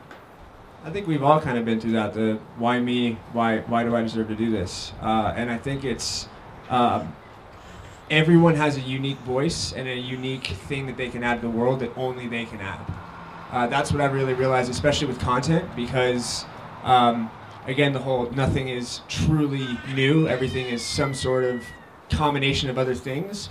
It's your spin that you put on it that makes it unique, that makes it what the world needs. So I think having that mindset and just, you build the confidence as you go, but knowing that you do have a voice and really within yourself wanting to share that voice is why you deserve to start something. It's having a unique idea and running with it. Okay. Yeah, thanks. Yeah, just kind of a big thing. Let's see. So I think the hardest thing for me was like the actual dialing down of what that brand entitles, right, or what it means, so or encompasses. So when people see that logo, if you're wearing, you know, a Tranquil Moon logo or a JumpFEST hat or whatever, and people see that, it's also like what comes up for them. And so, you know, let's say they start asking the question, they see us all flip and they say, well, what's JumpFEST? And I say, well, yeah, if you go, you know, I'll explain it. So, well, if you go to jumpfest.events, it's all like a ton of information there, and if you want to get involved next year, like, this is where you can go. And then it's my responsibility to make sure that that website is completely explains clearly what our mission is, and everything that they witnessed in person is now being backed up on something that's there for life, or as long as I keep paying the subscription for to have it there. And also too, like, you are going to get so many no's. So many people are going to be like, yeah, like, whatever, like, don't care. You're going to go to networkers, you're going to talk to people, you're going to talk to parents because they love you, just want you to do safe things, right? So, yeah, but honestly, like, a no is so much better than a maybe. Like, the second people are like, yeah, and they're just giving you the runaround, like, because you will be chasing this fantasy. And so, like, when you start having dialogues with people, like, listen to people, like, yeah, they're like, yeah, maybe, yeah, that's cool, yeah, cool. Like, just know, end it there. End it there. Find as many no's as you can, because the no's are going to teach you what the way you're expressing and the pitch you're giving, and you're starting to miss the market you're going after, you know. And yeah, I mean, yeah, you're going to get it. I get it from people who come to the event, and I love it. They're constantly saying, well, I think you could make this change, you can make this change. Granted, they may not even know the logistics. They're just saying, well, you know, like the big one, can you get one more porta potty? Yes, we can get one more porta potty. You know, so it's things like that where the porta potty has nothing to do with the brand, but because I made the change, it's now a better experience overall. Yeah. So, yeah, just stick to your guns and make sure that whatever you were saying, like, you were leading by example. Because if you said, here are the rules of what this company, this brand represent, and you're the first to start breaking those rules, that's what people remember. You know. So, yeah. Thanks. I think one thing that he said that I don't want anybody to like kind of gloss over is the no's. Holy crap, they're so important. I've met so many people that are like, hey, I want to build a gym, you know, and I've been working on it for like 9 months, and it's just so hard, and you know, they're ready to give up. There's a book by a guy called Ryan Holiday. I don't know if any of you guys know what Stoicism is. It's a ancient philosophical system, but the funny thing is, it lines up perfectly with kind of what parkour is. And the easiest way to describe it is the name of this book. It's called "The Obstacle Is the Way." If you didn't have an obstacle in front of you in parkour, you're not going to learn how to get over that obstacle. You are not going to grow as a human, physically, mentally, emotionally, spiritually, however you want to look at it. Every time somebody gets in your way and there's a no, every time you try to get a building and it doesn't work, every time you put out a shirt and people crap all over it, every time you try to build your brand and people don't want anything to do with it, that no takes away a huge chunk of stuff that you no longer have to deal with, and you start learning ways to overcome that no. You have to build skill sets. The more negative reinforcement you get from things, the better you're going to be, because you're going to have to widen your skill base to find ways to overcome that no. So love to... What is up, Conversations with Creators, listeners, and watchers? Today's episode is pretty cool. It is the JumpFEST 2018 panel. So it was a parkour gathering of a whole bunch of athletes. And there's a panel, I was on it, of a bunch of different styles of business. So there was a gym owner, a clothing designer, there's obviously me doing video, talking about media. We all talk about business, just kind of tips and tricks for how we've had success teaching the young kiddos from some people that have had some experience. So I really hope you enjoy this JumpFest 2018 panel. I am one of the speakers, and a lot of valuable stuff in here. So enjoy. I believe Steve Jobs, the founder of Apple, said it, which is you can never connect the dots looking forward at what's going to work. Only looking back can you see the path and how all the things that you went through actually lead to where you are. Start creating every day. Every day. Make something every day, even if it's small. Actually, social media is awesome for this, because you can kind of do called micro content. You can make something and put it out and get feedback, and that's how you learn through the practice of doing it. That's literally the best experience you can have. Viewing yourself as a professional and having the professional attitude of your clients come first, you make good work, and you are reliable with what you're going to say. What is up, Conversations with Creators, listeners, and watchers?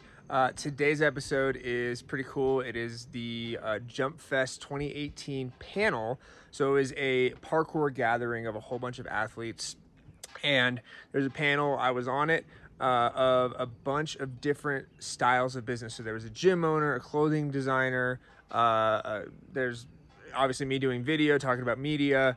We all talk about business, just kind of tips and tricks for how we've had success teaching the young kiddos from some people that have had some experience. So I really hope you enjoy this JumpFest 2018 panel. I am one of the speakers, and a lot of valuable stuff in here. So enjoy. I believe Steve Jobs, the founder of Apple, said it, which is you can never connect the dots looking forward at what's going to work. Only looking back can you see the path and how all the things that you went through actually lead to where you are. Start creating every day. Every day. Make something every day, even if it's small. Actually, social media is awesome for this, because you can kind of do called micro content. You can make something and put it out and get feedback, and that's how you learn through the practice of doing it. That's literally the best experience you can have.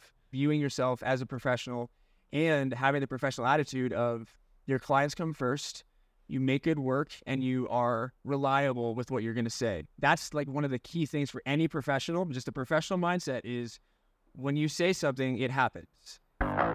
You look at clothing companies and they make tons of money. Like some of these massive streetwear brands are bringing in huge amounts of money. But if you want to stay progressive, if you want to keep ordering more stock, if you want to be getting into more retailers, you want to be making more technical clothing, the absolute majority of that money has to go back into the clothing. We're here to teach like positivity, reinforcement, creativity. We're here to teach confidence. We're here to teach community. We're here to teach basically the essence of parkour, as well as the essence of who we were. And we're using parkour as a vessel to do that. So it wasn't like let's open a parkour gym. It's like, let's open a life-helping gym, and we're going to use movement as the tool to do that. Hey, quick question before we get started. Would you like to win a free piece of clothing from Snowman Films and a 30-minute chat about your creative journey with me? I know that I would love to connect with you, and I know that I would have loved to talk with somebody who had experienced a similar path when I was getting started. So let's make it happen. Here's what you need to do. Subscribe to the Conversations with Creators podcast, rate and review, and share it in just 5 easy steps. First, write a review on your preferred podcasting platform and rate it 5 stars for good karma. Then, screenshot your review and share it on social media, tagging Snowman Films. Each month, I'll select one random winner to receive a free piece of clothing from our store and a 30-minute virtual coaching call with me. Again, subscribe, write a review, rate the show, screenshot that review, share it on social media tagging Snowman Films, and get entered into a drawing for that one-on-one virtual session with me and some free swag. Thank you so much for taking the time to leave me a review. I really appreciate you, and I'm excited to see you in our one-on-one virtual call soon. Now, let's dive into today's episode. So the big question is this: how are creators like us, who aren't built for the 9-to-5, for the people who put their passion before them being comfortable, how do we turn that passion into a living that pays the bills and a life that we love? That is the question. This podcast will give you the answers. My name is Noah Mittman, and welcome to Conversations with Creators. All right, cool. So welcome everybody to the JumpFEST Colorado panel discussion that will be hosted on JumpFEST University. So the big inspiration for this one is if you've seen NPR, I have a segment called How I Built This. I listen to it every Monday morning. And it really inspires me because it kind of just shows other pioneers and entrepreneurs, and most of the time the guests they have are people who have made it, and then at the end of it they do a segment of someone that's like on their way to becoming like a serial entrepreneurial powerhouse. And so what I've asked everyone here on this panel is to essentially represent kind of the industries that we all think of when we think of parkour, and we can start to see kind of how they interlace and like what career paths ultimately all 5 of these industries could use, what services we're looking for to help delegate, as well as just we'll kind of wrap up with where we feel we kind of got lucky, but also what we did to prepare for the opportunity when it presented itself. And then also kind of just give some insight as to where I think each of us will kind of, where we think those industries are going to go. So if you're looking for what's a new, niche market that you may potentially be able to tap into, we might be able to give some idea. Again, I know for me, I'm not going to have a full thought out idea. I just know there's certain services that if they exist, I'd be like, dope. Right. So, and that's ultimately how all of this starts. So what we'll do is we'll go down the line, we'll introduce ourselves and kind of like what industry we'll be primarily representing. We'll kind of go through, like I said, the stories and then kind of the future proofing, and then we'll open it up for Q&A so you can all ask your questions and things of that nature. I have an alarm set for 11, so when that goes off, that will probably be the last question, and we'll start wrapping up. But again, you can always find any of us. We're more than happy to have these conversations. I'm sure everyone up here loves talking shop, so yeah, that's what we thrive off of. So I am Justin Schaefer. I am the creator of Tranquil Movement, which is ultimately the umbrella lifestyle brand that I've had for over a decade. And so it's the host company for JumpFEST and JumpFEST University. JumpFEST being the transitionary spaced events for young parkour practitioners to get to mix and mingle week long with professionals and professional parkour athletes, and really get to share the expertise. And so there's a certain experience that JumpFEST University provides for the people here, and the reason why we document and film this is so that essentially when people start writing the history books, we can timestamp where leaders of the community's thought processes were, and so people don't make the same mistakes we do, ultimately. So again, my name is Justin Schaefer, and I'll hand the mic over to the other Justin. Hello, beautiful people. I am the other Justin.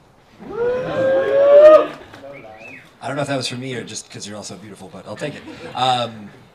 Is this too loud? Am I too close to this thing? No, you're good. It's all right? Oh, okay, cool. This is actually my first time here, so some of you may have known me because I'm loud and obnoxious and I have this poofy hairball on top of my head. But I run a gym called Firestorm Free Running and Acrobatics in Orange County. We are firmly nestled between all 3 of the Tempest gyms. And that is how you can find us. We have a pretty big program. We run 9 different sports, everything from parkour to tramp wall, tricking, tumbling, breakdance, aerial silks, ninja warrior. you name it, we try to provide equipment so you can do it. In addition to that, I also run Firestorm. Well, I should say my wife runs Firestorm Talent Entertainment. I just help her with it, and that is kind of our talent agency. So a lot of our premier athletes and the people that get really good in the community, they go out and all over from pretty much all over the country, fly out to different places and do performances, do different events, everything from parkour and stunt work to fire spinning and fire breathing, aerial silks, contortionists, pretty much any unique skill set you have, we find a way to monetize it and find a way to make you some money, whether it's on TV, in movies, YouTube channels, everything to just really, really rich people that want entertainment for their backyard parties to show their friends how cool they are. Solid. Hi, I am Noah Mittman. I own Snowman Films. Much like Giles, I have a crippling fear of public speaking, so bear with me. So Snowman Films, I've been in the parkour community for 10 plus years. We've done all of the video marketing for JumpFEST through the years. Except for last year, we kind of branched out a little bit, let some other people have some creative stuff. So I've been a filmmaker for 12 years, started the company 6 years ago, and mixed freelance work and parkour stuff kind of for several years. Then 15 months ago, I had a son. And that kind of changed perspective a little bit. I was in charge of the Flow Gang project last year, and come January or so this year kind of switched over because of having the family and kind of having some responsibility that's greater than myself, switched over to small business marketing in terms of like the primary focus of the company. And we really found a niche. We've grown 8x in the last 4 months, and the company, it's big. It's been delegation, like Giles was talking about, has been my life for the last 2 months. We actually now have 5 or 6 people involved in the company, and it's grown every month. And really excited for where we're going in the future. So small business marketing, and have a lot of parkour experience as well. Noah Mittman with Snowman Films. Hello. Giles Campbell-Longley. I'm glad you're the video guy because you know your stuff compared to me. I was a filmmaker. I now focus on running my brand, which is a clothing brand called The Most Projects, which is focused on obviously making clothing, but also I want to build the brand in a direction that as it grows, I can do more with the kind of the profits and the outreach and everything like this, and try to put on events like this and just generally try and lead by example and do kind of progressive things within our community. I also sponsor a number of athletes who in their own right are incredibly talented and have helped me grow the brand. And yeah, it's all good, it's all fun. You're so British. My name is Vinny Coriel, born and raised in Colorado. I opened a business called Move to Inspire, a gym 4 years ago. We had a brand about 3 years before that. And it's kind of turned into this opportunity to basically use what we have to help character development. So a big focus of the gym that we have right now is our core team. So we kind of foster kids when they're starting in parkour, and then we give them more opportunities to do more things. So there's one group of athletes that we spend probably 10 hours a week with, just training them, helping them, mentoring them, and that's a big focus of Move to Inspire. And then I'm also partnering with Nick Zaleski from Boulder, Colorado, and we're opening up the first youth and special needs parkour gym, and that's going to be the focus of that. So we're super excited about that. And then I also with my wife, we just opened a Christian performing arts company that focuses specifically on working with people. And so we perform with parkour, with dance, written word, musical instruments, and the focus of that is to just build a community and to help people. So our focus is really, really, really on just working with people, building people up, showing them, just where their path is going to lead, and how can we help you to help other people? It's kind of just like that discipleship, furthering, helping more and more and more and more. So that's kind of my role in all this.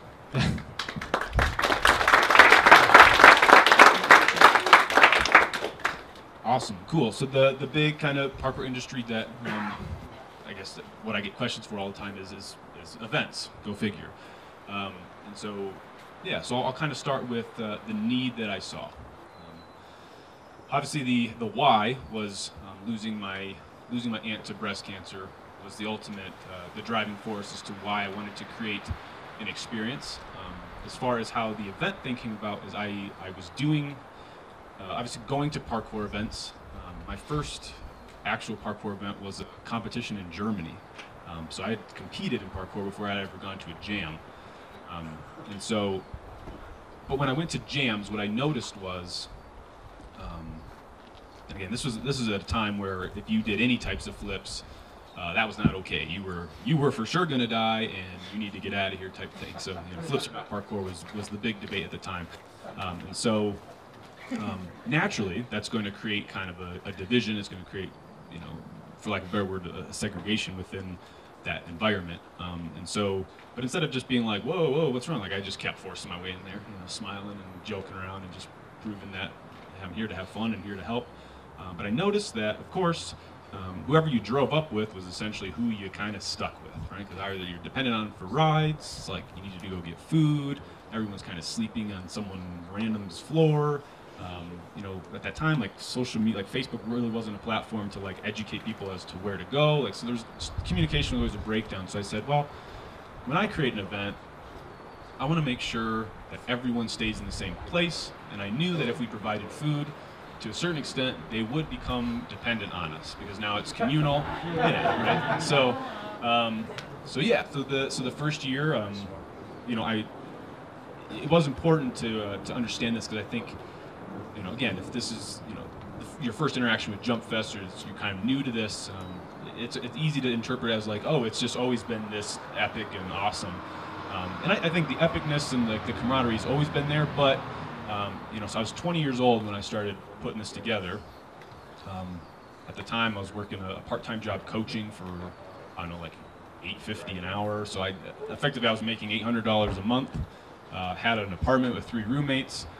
Riding my bike 3 miles to the gym and then 3 miles back, all while trying to create this event. So I do want to specify that in the beginning phases, the big theme of sacrifice was definitely a very prominent thing. And also while being a competitive parkour athlete signed with WFPF, so I was traveling the world, either competing or doing tours. And in 2010 was my first invite to the Red Bull Art of Motion, and that was before Art of Motion was paying for athletes to fly over there, so having to also do that. So again, if you've heard me around camp, like the big and versus or, I'm definitely a big and guy. I'm doing this and this and this and this. And then the next part of that is learning also how to not always be a yes man and learn when to say no. And the hardest part when you're starting a new event is because in this day and age, like you can kind of shoestring things, but just my biggest recommendation is it's hard to just come out the gate swinging with a price point that's going to effectively do it, like right out the gate. But there are so many permits that I have to apply for. There are so many conversations with insurance companies that I have to have, and they raise their prices every year. So I'm constantly like in this state of I gotta kind of figure out what's going on. I think the biggest part where I lucked out is that I lived in Colorado. So, and there's always been extremely talented people in Colorado from all walks of, life in the parkour spectrum. And so that definitely helped push that, but I truly think that you could mimic an event of this caliber and this size anywhere in the U.S. now. I think we're all really well connected, and I think jams are a much more comfortable thing. People understand where they're going. So my biggest recommendation is first, talk to your local government, the Parks and Rec. So you may have noticed like no police officers have essentially come and stopped us. It's because we've created the repertoire, we educate them. They know every year I go to them for a noise permit, so when we're at Acacia Park, we can be there till the wee hours of the night, and no one will complain. We go and we educate every single local company, essentially every person we work with on JumpFEST with the merchandise, and it's all local vendors. So they really support the parkour event because every year they know that they have a check coming in exchange for their service. And so they've actually been, more of the lenient ones of, they tend to give us deals, and so all of a sudden, like, I put an order in for 50 more shirts and they only charge me $50 more. Like, I know they're losing money on that, but they're like, hey, we've been working with you for 8 years, so we'll throw you a deal. So definitely start local. They will start to educate you on what kind of permits and processes need to get involved. As far as insurance, ultimately from the research I've gathered, pretty much all of us in the U.S. at least, if we're using insurance, we're all working with the same underwriter. It's all coming from the same individual or company that can actually write certificates of insurance, depending on who sells it to us. It may be USA Parkour, it may be somebody else, but ultimately we're all kind of going to the same person, which is good, because the more people that get involved with that insurance and the more money that gets put in there and the less claims we have, ultimately that insurance gets cheaper and more affordable for all of us. And I'm sure Justin can touch on that a little bit more in regards to the gym thing. So I have a firm stance that if you go to a parkour event, at least with JumpFEST, if you come to JumpFEST and you effectively do not do a single jump or a single flip, you got the point. I don't need to tell parkour people to go do parkour. They will. I mean, yeah, you guys are jumping into pools in here and guys go get trampolines and set up things. So like that should never really be the focus unless that's what you're going after. And then it's like, and then all the marketing pushes towards, when you're here, you're going to throw down. So we're always trying to take the stance of like, we're here for your personal development, your growth, and my sole purpose each year is to find individuals that are in line with that to help create that experience. So and then as far as the future of JumpFEST, tomorrow we will be revealing 2 teaser trailers for the two additional JumpFests that will be happening this year. So I'm nervous and I'm excited. Thank you.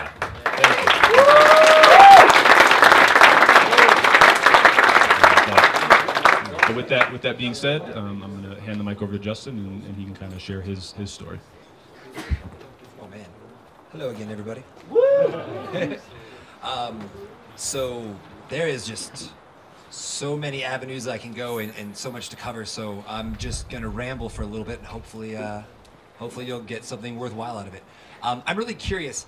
Raise your hand in the audience if you own a gym by any chance. Anybody out there? Yeah. You're not in the audience. Okay, raise your hand if you're a coach of some sort at any level. Holy crap, that's like half of you. That's awesome. That's super duper cool. You guys get to share your knowledge, you get to do something you love, and hopefully you get to make a livable amount of money off of it, shall we say. I'm gonna age myself a little bit here, but just to put Justin down a notch, I started at $8 an hour when I was a coach, so it's pretty cool. Sorry. I was also 13 at the time, so they definitely were paying me minimum wage. My background is I was a dirty gymnast growing up. So I did gymnastics from the age of 6 until I was about 12. Broke my spine when I was 12, so that kind of took me out of competitive gymnastics. Started coaching after that. I did cheer, I did high diving throughout high school and college. I just like to do flips and jump off stuff. It was a lot of fun. I didn't even discover parkour till I was 22 or 23.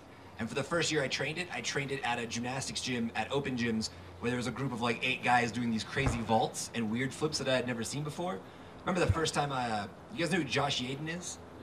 Yeah, he taught me my first pin flip like a decade ago, and I was like, what is this? That's not a flyaway. What are you doing? If you guys know who Andy Lee is, he was the world tricking champion a couple years ago. I met him like a decade ago. I saw him do a cart cork, and I was like, man, that dude's tumbling is so whack. I actually went over to him. I was like, hey man, do you want some help with your round off? And he's like, no, it's called tricking. And I was like, no, it's called bad tumbling. This has been a very unique experience because I came from a very different background. But I just really love doing different flips. And so as I met all these different like trickers and free runners and all this stuff, and my mind went from a very narrow understanding of kind of acrobatics with gymnastics to this much wider, bigger world, and it was so cool. and so amazing, and it didn't matter how good you got at anything, you know, you'd be like, I could triple cork, you know, and that's cool, but somebody over here can do like handstand on somebody else's hands. It was just super amazing. And so I started coaching gymnastics at the age of 13, and that kind of moved out to coaching high diving, cheer, tumbling, trampoline, and wall tramp. I got very lucky because I got a really good coach who trained me how to coach when I was very young. A guy that I doubt any of you would know, but his name's Sam Tribble. He's one of the best cereal artists in the world, if any of you guys know what cereal is. It's like a giant metal hula hoop. This is a guy that is 55, and he can hang upside down on rings and do a reverse muscle up to handstand on rings. Upside down. It's just mind-boggling. Yeah, right? That's what I said when I saw it. I was like, crap, you're in your 50s, you can do that. I'm supposed to be in my prime. It's not even close. But basically, I saw all these amazing people, and the only place that they would get together, because like parkour people will go outside, right? But a lot of tumblers don't go outside. There are those that do, and same thing with trickers. But there's so many different things that you need interesting apparatuses for, and that it's an easy place to meet up is the gym. It's where you go, you meet up, you meet all these new people, and you then decide to go train outside, or you learn something new. It's kind of a communal setting like what Justin's created here. It's all these new people. And so I've been coaching until, at that point, until the age of about 25. I graduated college with an engineering degree, and I got really fat. I got really fat because I was sitting in a cubicle all day working on a computer, and I was 230 pounds. I went from being a national champion in a couple sports and a state champion in high diving to 2 years later being 40 pounds overweight and hating my life, having the opportunity to make a lot more money, but I can tell you the money is not going to help you then. And it basically made me start having to get into this wider community and start training more. And when I met all these different people doing all these different things, there was a guy who was his second time ever coming to an open gym. He did a front flip off of a tumble track to a mat, and he broke his knee. It wasn't even because he landed wrong. He got his foot kind of stuck in the mat, and he jerked it to try to get it out, broke his own knee. Unfortunately, that gym was not very well run, and they didn't have a waiver form for the guy. They had to settle out of court, and they lost a lot of money, and they had to shut down their open gym program. This was the only adult and teenage training open gym in all of Orange County, if you guys know where that is, between LA and San Diego, which is where I'm from, where my gym is. And because of this, this open gym that was 5 nights a week, this community center kind of, that had about, on the best days, had about 100 people in it. On the worst days, had about 60 people getting together to train every single night, suddenly shut down. And there was no place for all these different people to go. So at that point, I'd already been working on my gym idea a little bit. It took about 2.5 years to get off the ground. Especially, 7 or 8 years ago, if you try to convince people, before Ninja Warrior became huge, before all these things that are well known publicly, if you're like, yeah, so will you please give me $250,000 because I want to create a business where people do flips for a living. And people look at you like you're insane. So it took about 2.5 years to get off the ground. We actually did not get anywhere close to that amount of money, and we had to start our gym with about $30,000, all volunteers. For the first 18 months, I got 3 days off, and I worked 16-hour days, and they were only because I had the flu. But over time, your passion will, if you're passionate about something, that will it's like Bondo. It will just cover all your other little issues and stuff, because people will be attracted to that passion and want to join your team. And I got very lucky that very early on I got a very strong team of people that believed, and they were willing to work for me for 3 months in our gym for $0, simply for being able to train and run private lessons and stuff. Due to all those beautiful people and about 2 months of sleeping in a foam pit as we built our gym, we got it off the ground. And then over the last 5 years, we went from starting, we got very lucky when we started because I had been coaching in that area at that point already for 15 years. So I was fairly well known in my area, and that got me about 50 to 75 signups within the first month, which allowed us to very quickly pay our bills. And by bills, I mean things like rent, insurance, utilities, not like, hey coaches, here's a bunch of money. It was more like, do we have enough money to buy us all pizza tonight so we have some food? Yeah, okay, that's cool, that's nice, we like eating food. But since then it's grown. to where, and I could very well be wrong, so please feel free to correct me if I'm wrong, but I think for a single gym in the United States, I think we have the largest membership. Right now, we just lost 100 members because of summer and summer sports, and in California, water sports are really big in the summer, but we have about 700 members in our program. We run 160, 65 classes a week. We have 28 coaches, 5 managers, 6 like almost full-time office people. It's ridiculous. But I guess what I'm trying to say is I believe Steve Jobs, the founder of Apple, said it, which is you can never connect the dots looking forward and what's going to work. Only looking back can you see the path and how all the things that you went through actually lead to where you are. If I hadn't got a job teaching gymnastics when I was young, if I hadn't broken my spine, I never would have started coaching. I would have kept competing. And if I hadn't started coaching, I wouldn't have learned. If I hadn't met these weird guys doing these vault things that I had never seen before, I wouldn't have been introduced to parkour. That wouldn't have brought me to this wider community. It wouldn't have introduced me to the right people to help me build the gym and give us the money that we needed. And it wouldn't be at a place where I'm lucky enough that I can afford to have 28 people who make their living doing parkour or the acrobatics of their choice. So, yeah, man, if you guys are coaches out there and that's what you want to do in a place you want to get to, just know that it's not fast, but as long as you keep looking for every opportunity. I know, especially if you're not a person who's really into business and you hear the things like marketing and insurance and things like that, you're just like, oh my God, shut up. It's tough, but the sooner you start looking into those things and trying to understand and build your base, not of just friends and of skills like in parkour, but skills in a wider sense in the world, building your knowledge base, always trying to learn. You don't have to just learn in school. You can learn everywhere and from everyone. Everyone sitting around you right now has a superpower. Everyone out here knows something they're really good at that you don't know crap about. And if you had that information, you'd be a better human being overall. So if there's one thing I could leave you with today, it's just talk to people and find out what they're passionate about, because you never know when that thing 5 years from now is going to come back, or that connection is going to come back and hook you up and help make your dreams a reality. Network. Yeah, networking. I'll go more into networking as well. So I also want to start off with a couple questions. Raise your hand if you are a filmmaker or want to be a filmmaker. Yeah. The camera, nice.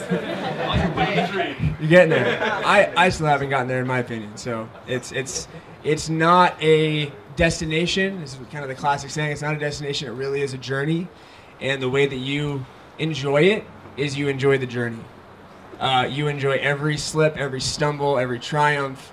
It is a hard road, like Giles was talking about. This is, if you want to be a professional creative, I kind of put a little list together of like the progress, the kind of evolution that we've gone through and that I've gone through. So starting off, before you kind of get to the professional level, if you're like, I started with just filming parkour videos with friends, just kind of having the camera in my hand, like I'm sure a lot of you do. It's just kind of started with fun and a hobby. And I remember there was a very fateful day in, God, it was years ago. Who remembers the video Something Different with Brian Taylor?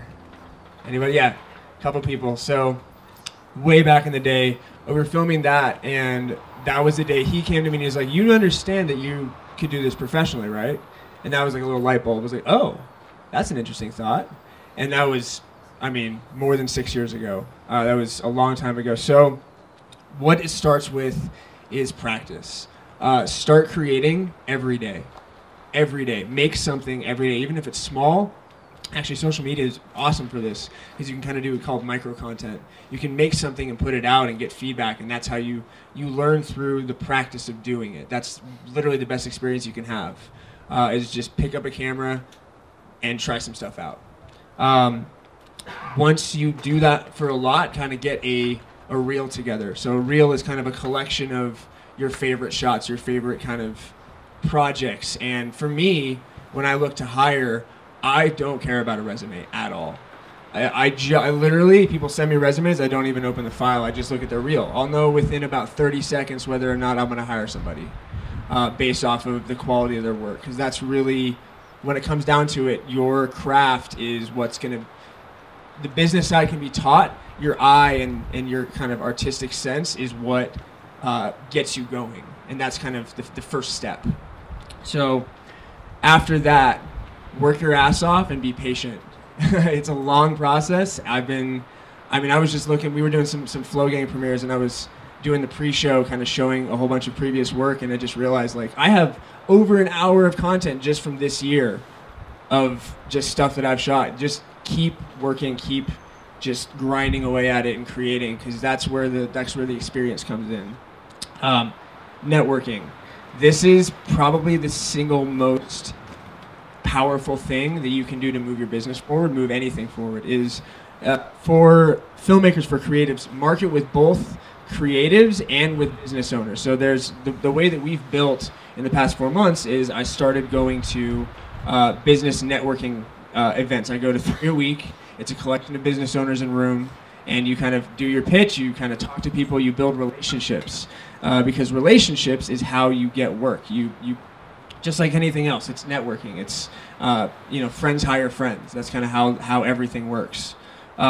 So network with, so in your city, go on Facebook, go Google it, go ask somebody. Maybe for filmmakers, go to the bigger production companies in town, call them up or go down there and say, hey, what groups are you guys a part of that I could come hang out, or even go to the production company and say, hey, can I hang out a day on set?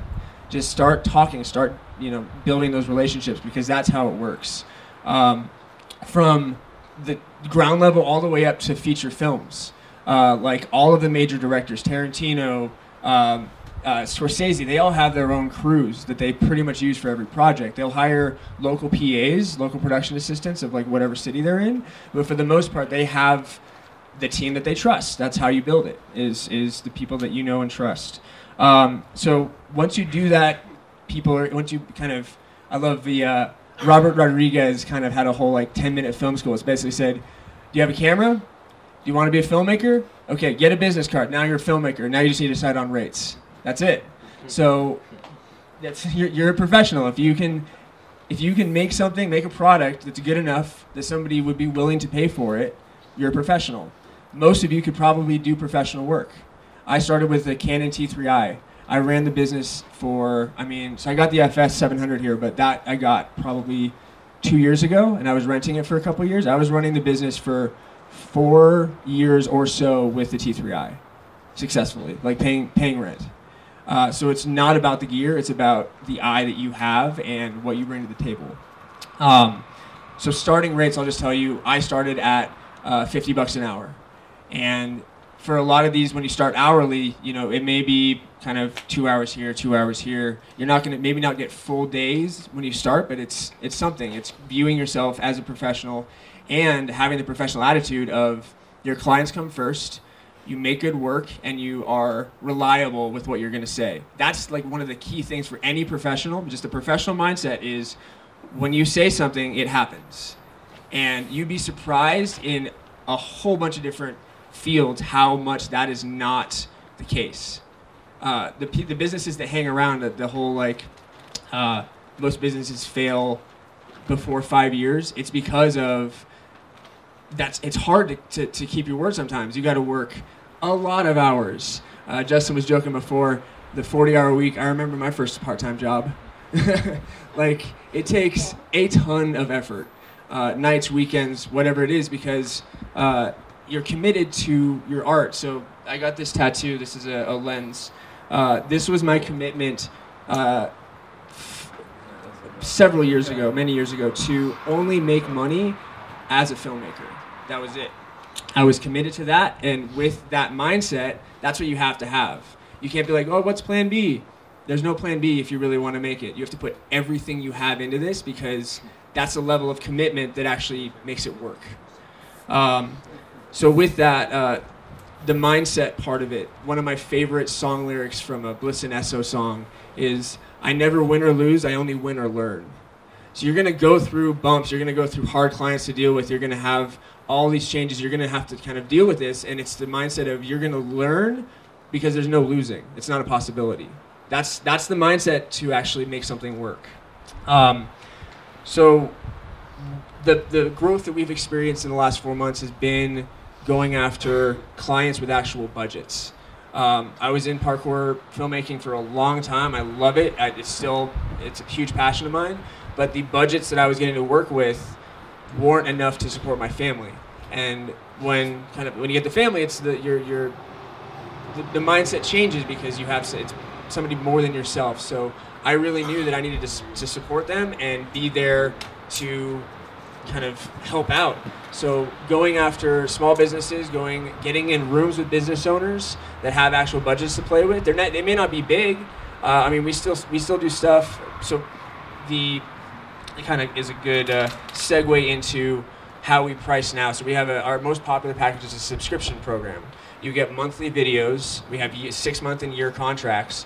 And with that, we're able to kind of drop prices a little bit to help out with small business budgets. So when we started, our lowest was $300 a month.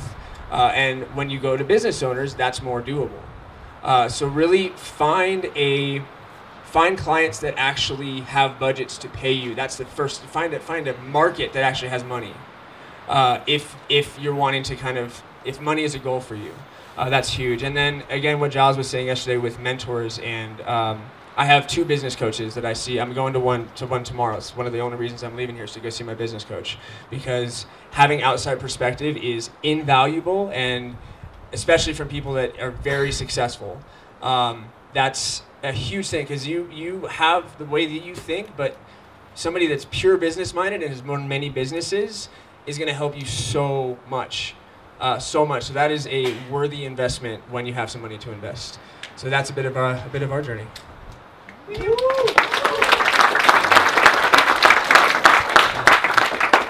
So I've just sat here gaining kind of a lot of information and knowledge from these two, and now I'm feeling a bit kind of blank-headed. So can you just kind of start me off with a tangent to run on? So what was your main motivation or why for starting Motus? I think if you didn't hear Justin, he said what was the main motivation behind starting Motus. I think it was a growing interest in the sort of the fashion side of the parkour sort of industry, or whatever we would call it. It was something that I was getting more interested in, and I could see that there was potential there, and it was far from oversaturated, and it still is far from oversaturated. There's so much room for people to come in and create and make an impression, and I guess it just resonated with me. It excited me, and I was like, well, what's sort of stopping me from doing this? And it's funny, actually, I've always wanted to play guitar. I've always wanted to be in a band, and I'm now getting older and older, and I still can't play guitar, and I'm still not in a band. And I look back at all the times where I kind of had opportunities at school and I never did it. And I'm like, I just remember thinking before I did this, I was like, well, why not? Like, literally, there is no reason why not. Yes, it's a risk. Yes, it's a bit of investment and things, but there's no actual reason why not. And I know that in 5 years' time, I mean, if I hadn't set up Motus sort of 3 years ago, I'd be looking at the sort of growth of the parkour fashion, and I'd be like, damn, like, I could have started then. So yeah, that was kind of the driving force behind it, really. And I guess I'll kind of go into the initial steps and everything. Like, because how many of you here have an interest in potentially starting a brand or have already started a brand? Yeah, so a fair few of you. How many of you actually started a brand already? Yeah, so a good amount. And it's tough, right? Yeah. I think the interesting thing about sort of, I think it's similar across all of these sort of different things, but I think the gym one is maybe the one where you need potentially the biggest. It's the biggest leap. It's the biggest investment. It's maybe the hardest thing to start off. Filmmaking, you can do it individually. Same with starting a brand. There is obviously some level of initial investment, because with a brand, if we're talking about clothing, that means product, which then people use their money in exchange to buy that product. So, I mean, that's one half of a brand, because a huge part of the brand, almost more important in some regards, in regards to so many brands, in fact, is there's some brands that are, the brand itself is more important than the product. I don't know where Motus necessarily sits there, but I like to think that I'm trying to hit both sides because I want to be trying to put stuff like products out with a decent quality. I don't particularly. Who knows of Antisocial Social Club? The like LA streetwear brand.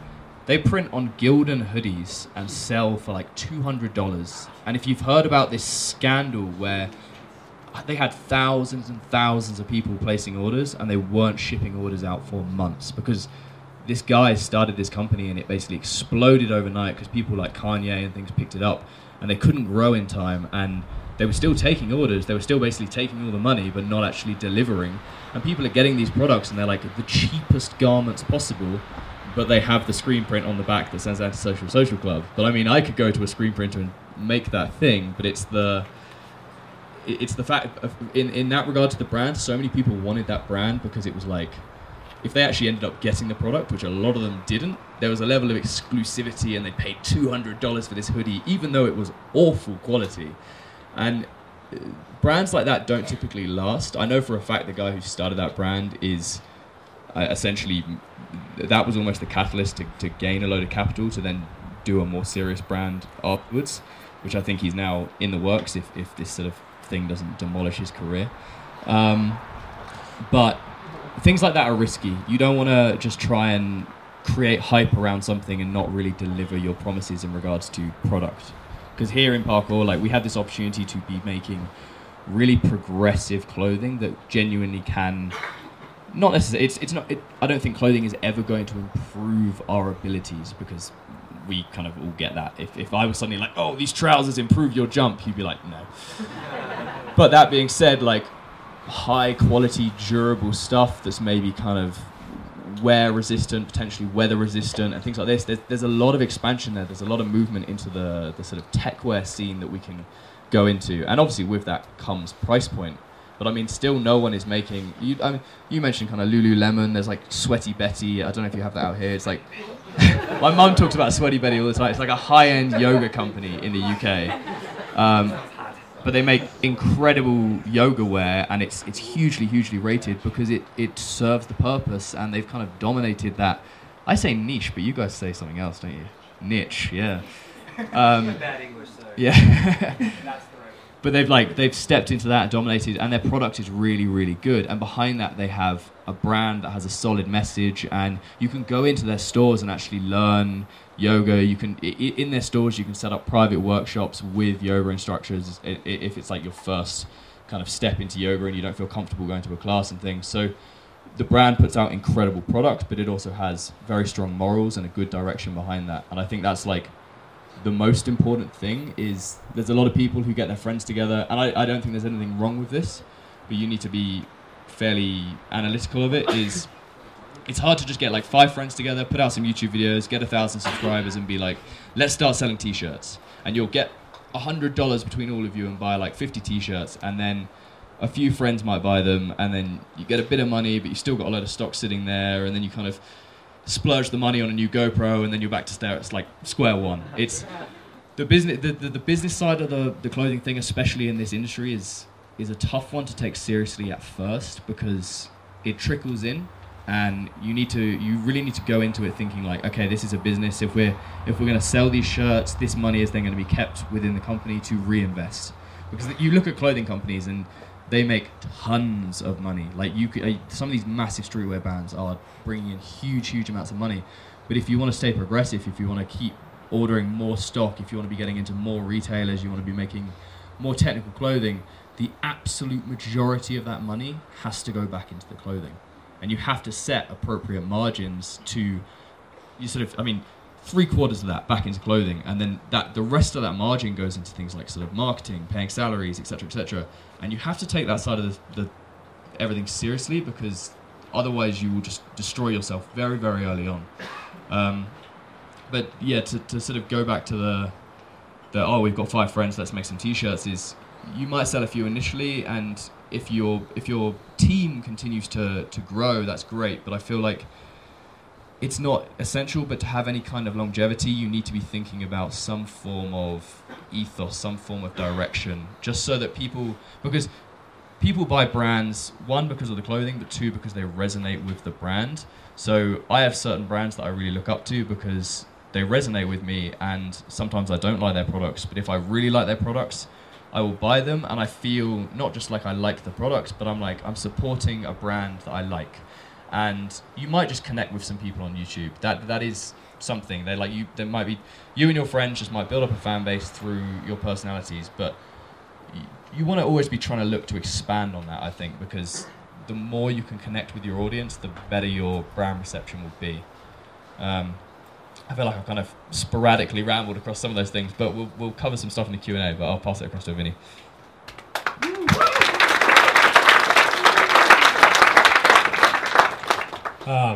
Quick note about friends hiring friends, Noah. He filmed my wedding, so. So it's the why, right? Boy, okay. So I guess I'll just kind of start a little bit backpedal quite a bit about my personal story real quick, and then how that kind of led into to what I do now. So I have a disease called cystic fibrosis. It's a lung pancreatic digestive disease.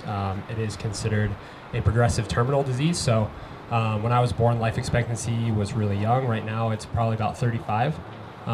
Just had my 26th birthday, so it's kind of like, all right, we're getting there. So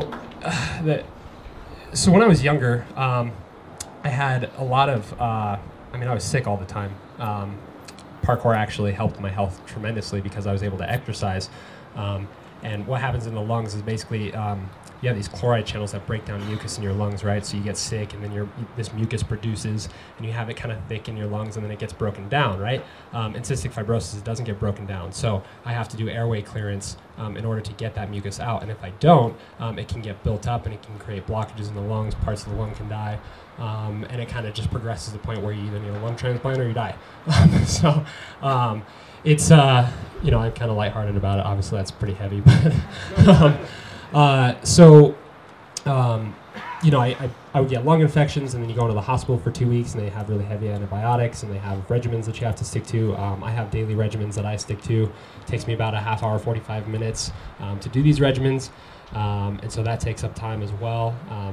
And so I kind of grew up with this, like, always taking care of yourself or else you're going to die. It's like, so that was a focus. So whenever I was in the hospital, there were always people there helping me. Like, no matter, it was the nurses, the CNAs, like doctors, they always had such an interest in me as a person, right? In my health and in making sure that I would get out of the hospital and be able to live healthy. And including my mom. My mom has been one of the most influential people in my life because she is so self-sacrificing and unconditionally loving.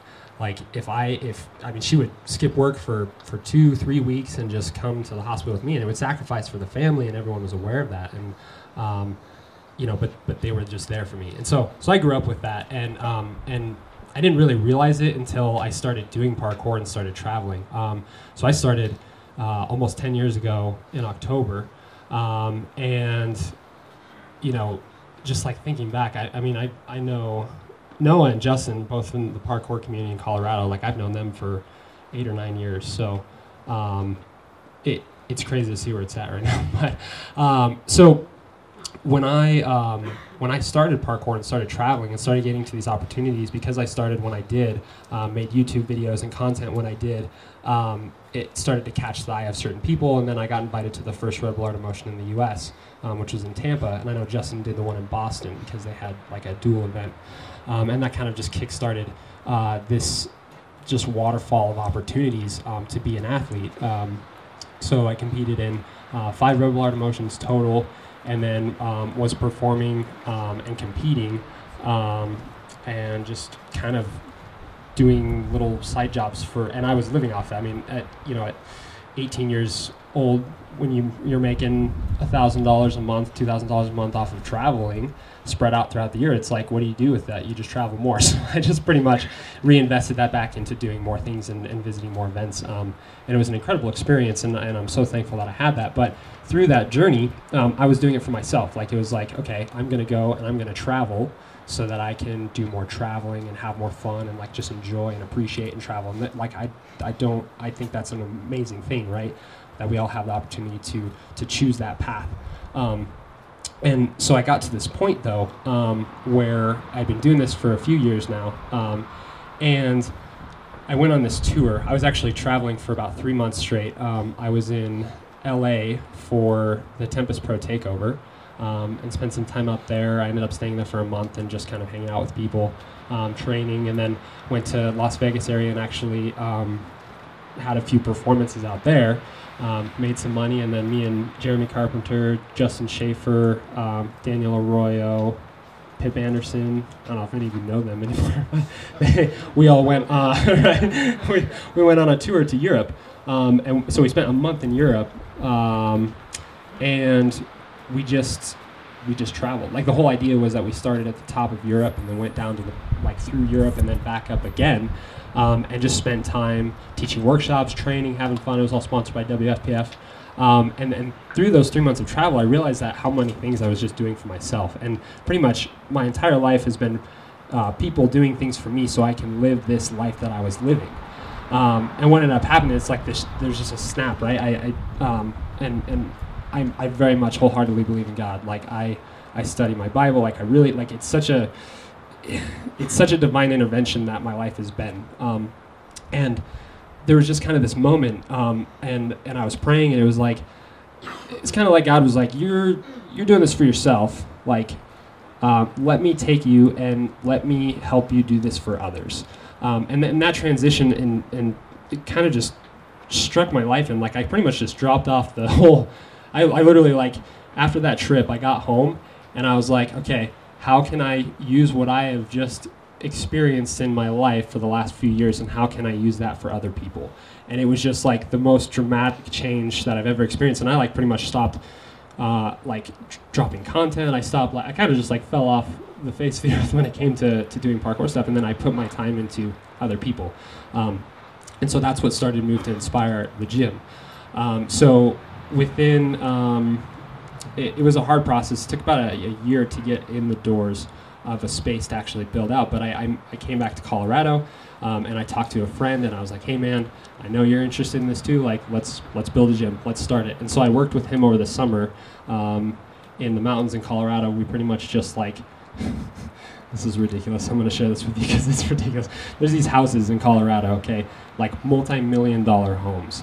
I mean, like, insane, where they have like carpet that has rabbit tufts in it so that when the air conditioner's blowing, it looks like there's clouds. You're walking on clouds, right? Like, ridiculous. I was vacuuming patios. Like, I was vacuuming concrete patios because they didn't want us to sweep because it would leave streaks. Like, so I was making $16 an hour doing that, and then at the same time, I was just planning out, like, how are we going to build this gym? What are we going to do? Like, what is our focus going to be? Where's the money going to come from? What are the things that we don't know? Which was pretty much everything. But I knew that was what I was supposed to do. So my business partner at the time, we figured it out. We ended up having a couple investors. We started with $20,000. So we really had, like, we were shoestringing it, right? So we get $20,000, and then we start going to these realtor companies. We're like, hey, we're looking for a space. This is what we're looking for. I mean, at 20, I think I was 20. Yeah, I think it was 21, 22. They're like, yeah, right. They wouldn't even give me the time of day. So if I go and talk to these realtors, they'd be like, yeah, we'll go look at a space. We'll meet you there. We get out of the car. We meet them there for the first time. And, I mean, he was so like, okay, come on, let's go. Like, I need to go. I'm wasting my time right now. Like, many times that happened. And then we would submit the applications and, like, try to go through that process, and they would just get denied because it was considered high risk because we're too young. We don't have enough money, like this. But I'm so glad that all happened because it led us to the place where we're at now, which on the news there was a trampoline park opening up in our town, and they said they had a parkour section. I was like, but we want to do parkour here. Like, this is we've been trying to do this for years, and so we went and just talked to them. It was just kind of a conversation, like, hey, we've been trying to open a parkour gym for a while. Just want to know what your plan was and if we can get involved with it. And so that's like networking. You just open the door and you have that conversation, and it creates opportunity. So started talking to them, and they pretty much were like, "Oh, you are cool. What's your plan? Like, you want some space? You can build your own parkour gym here and sublease out some space." And it just kind of like fell into our laps because we walked into the door and asked them the right questions. And so within a month, we were subleasing out a 5,000 square foot space, and we built the gym. And so from that conversation to doors opening was like a month and a half. So that was an incredible experience. So yeah, and so we opened up in our gym. It was a really small section because we started with such limited capital. We started with the necessities. We pretty much just like took, okay, this is what a parkour gym needs, right? Like this is the bare minimum we can get away with. Let's try and start with that, because generally in your area, at least when we started, people didn't know what parkour was, and so we weren't creating a gym for the market that was there that already had parkour. We were creating a gym for a market that had no idea what was going on. So we were creating a market and telling people what it was and what they needed from it, and how we could help them to progress and be better athletes, better movement people, and then just also this idea that it's, parkour is a tool, right? And for so many things. So kind of our philosophy when we started was that we're here to teach things like specific, I don't know what the right word is for it, specific attributes. So we're here to teach positivity, reinforcement, creativity. We're here to teach confidence. We're here to teach community. We're here to teach basically the essence of parkour, as well as the essence of who we were. And we're using parkour as a vessel to do that. So it wasn't like let's open a parkour gym. It's like, let's open a life-helping gym, and we're going to use movement as the tool to do that. In June 27th was our 4th year of business. We've grown every year. Right now we have 5 employees. One of them sitting in the audience right there, my man Victor. And it's kind of just slowly progressed into, we have aerial arts in there now, and we've kind of we've done tumbling classes, and we kind of there's cheer that's interested in coming into the building, and a few other things. So, the focus has always been the people, though. It's always been, how can we help you? How can we help you progress in your life? And so through that, it just kind of turned into, now we have a team of kids that we specifically focus on. We spend, again, like I said, I think we spend 10 hours with them a week, and we just help foster them, and we help mentor them, and we try to do that with as many kids as want to, and I'm starting a youth group there this fall so that we can focus on the kids. And it's such a project of just that giving back mentality, that when that switch happened for me, that's kind of the why now. So it started out as parkour started out as well, what can I get from this, and how much can I do for myself with this, and that's what drove me at first. And then when that switch happened, it's now the why is everyone else that wants something from this.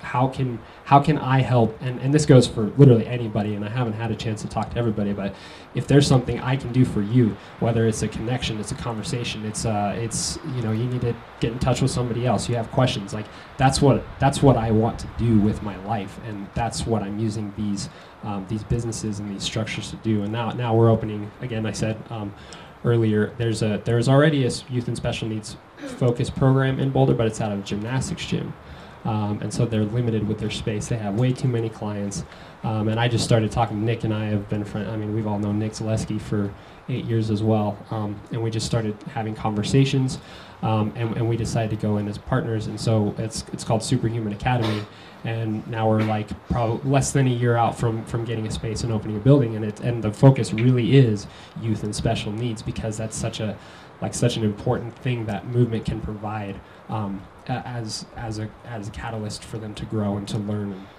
we've seen it in so many ways, just through their program, and then through some things that we have at our program as well in Junction. And so, yeah, that's kind of the why, and that's and obviously the driving factor behind that for me is just God working through me and trying to help as many people as I possibly can in this life, and as many people as I can through those business models. So, yeah.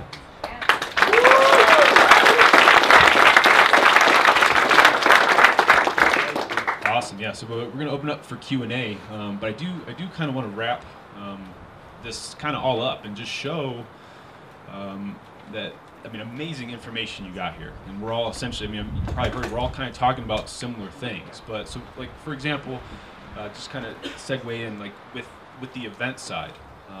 Okay, my relationship with a gym owner is offering a kind of almost a wholesale thing. Say, hey, how do you feel about having a destination summer camp for your gym?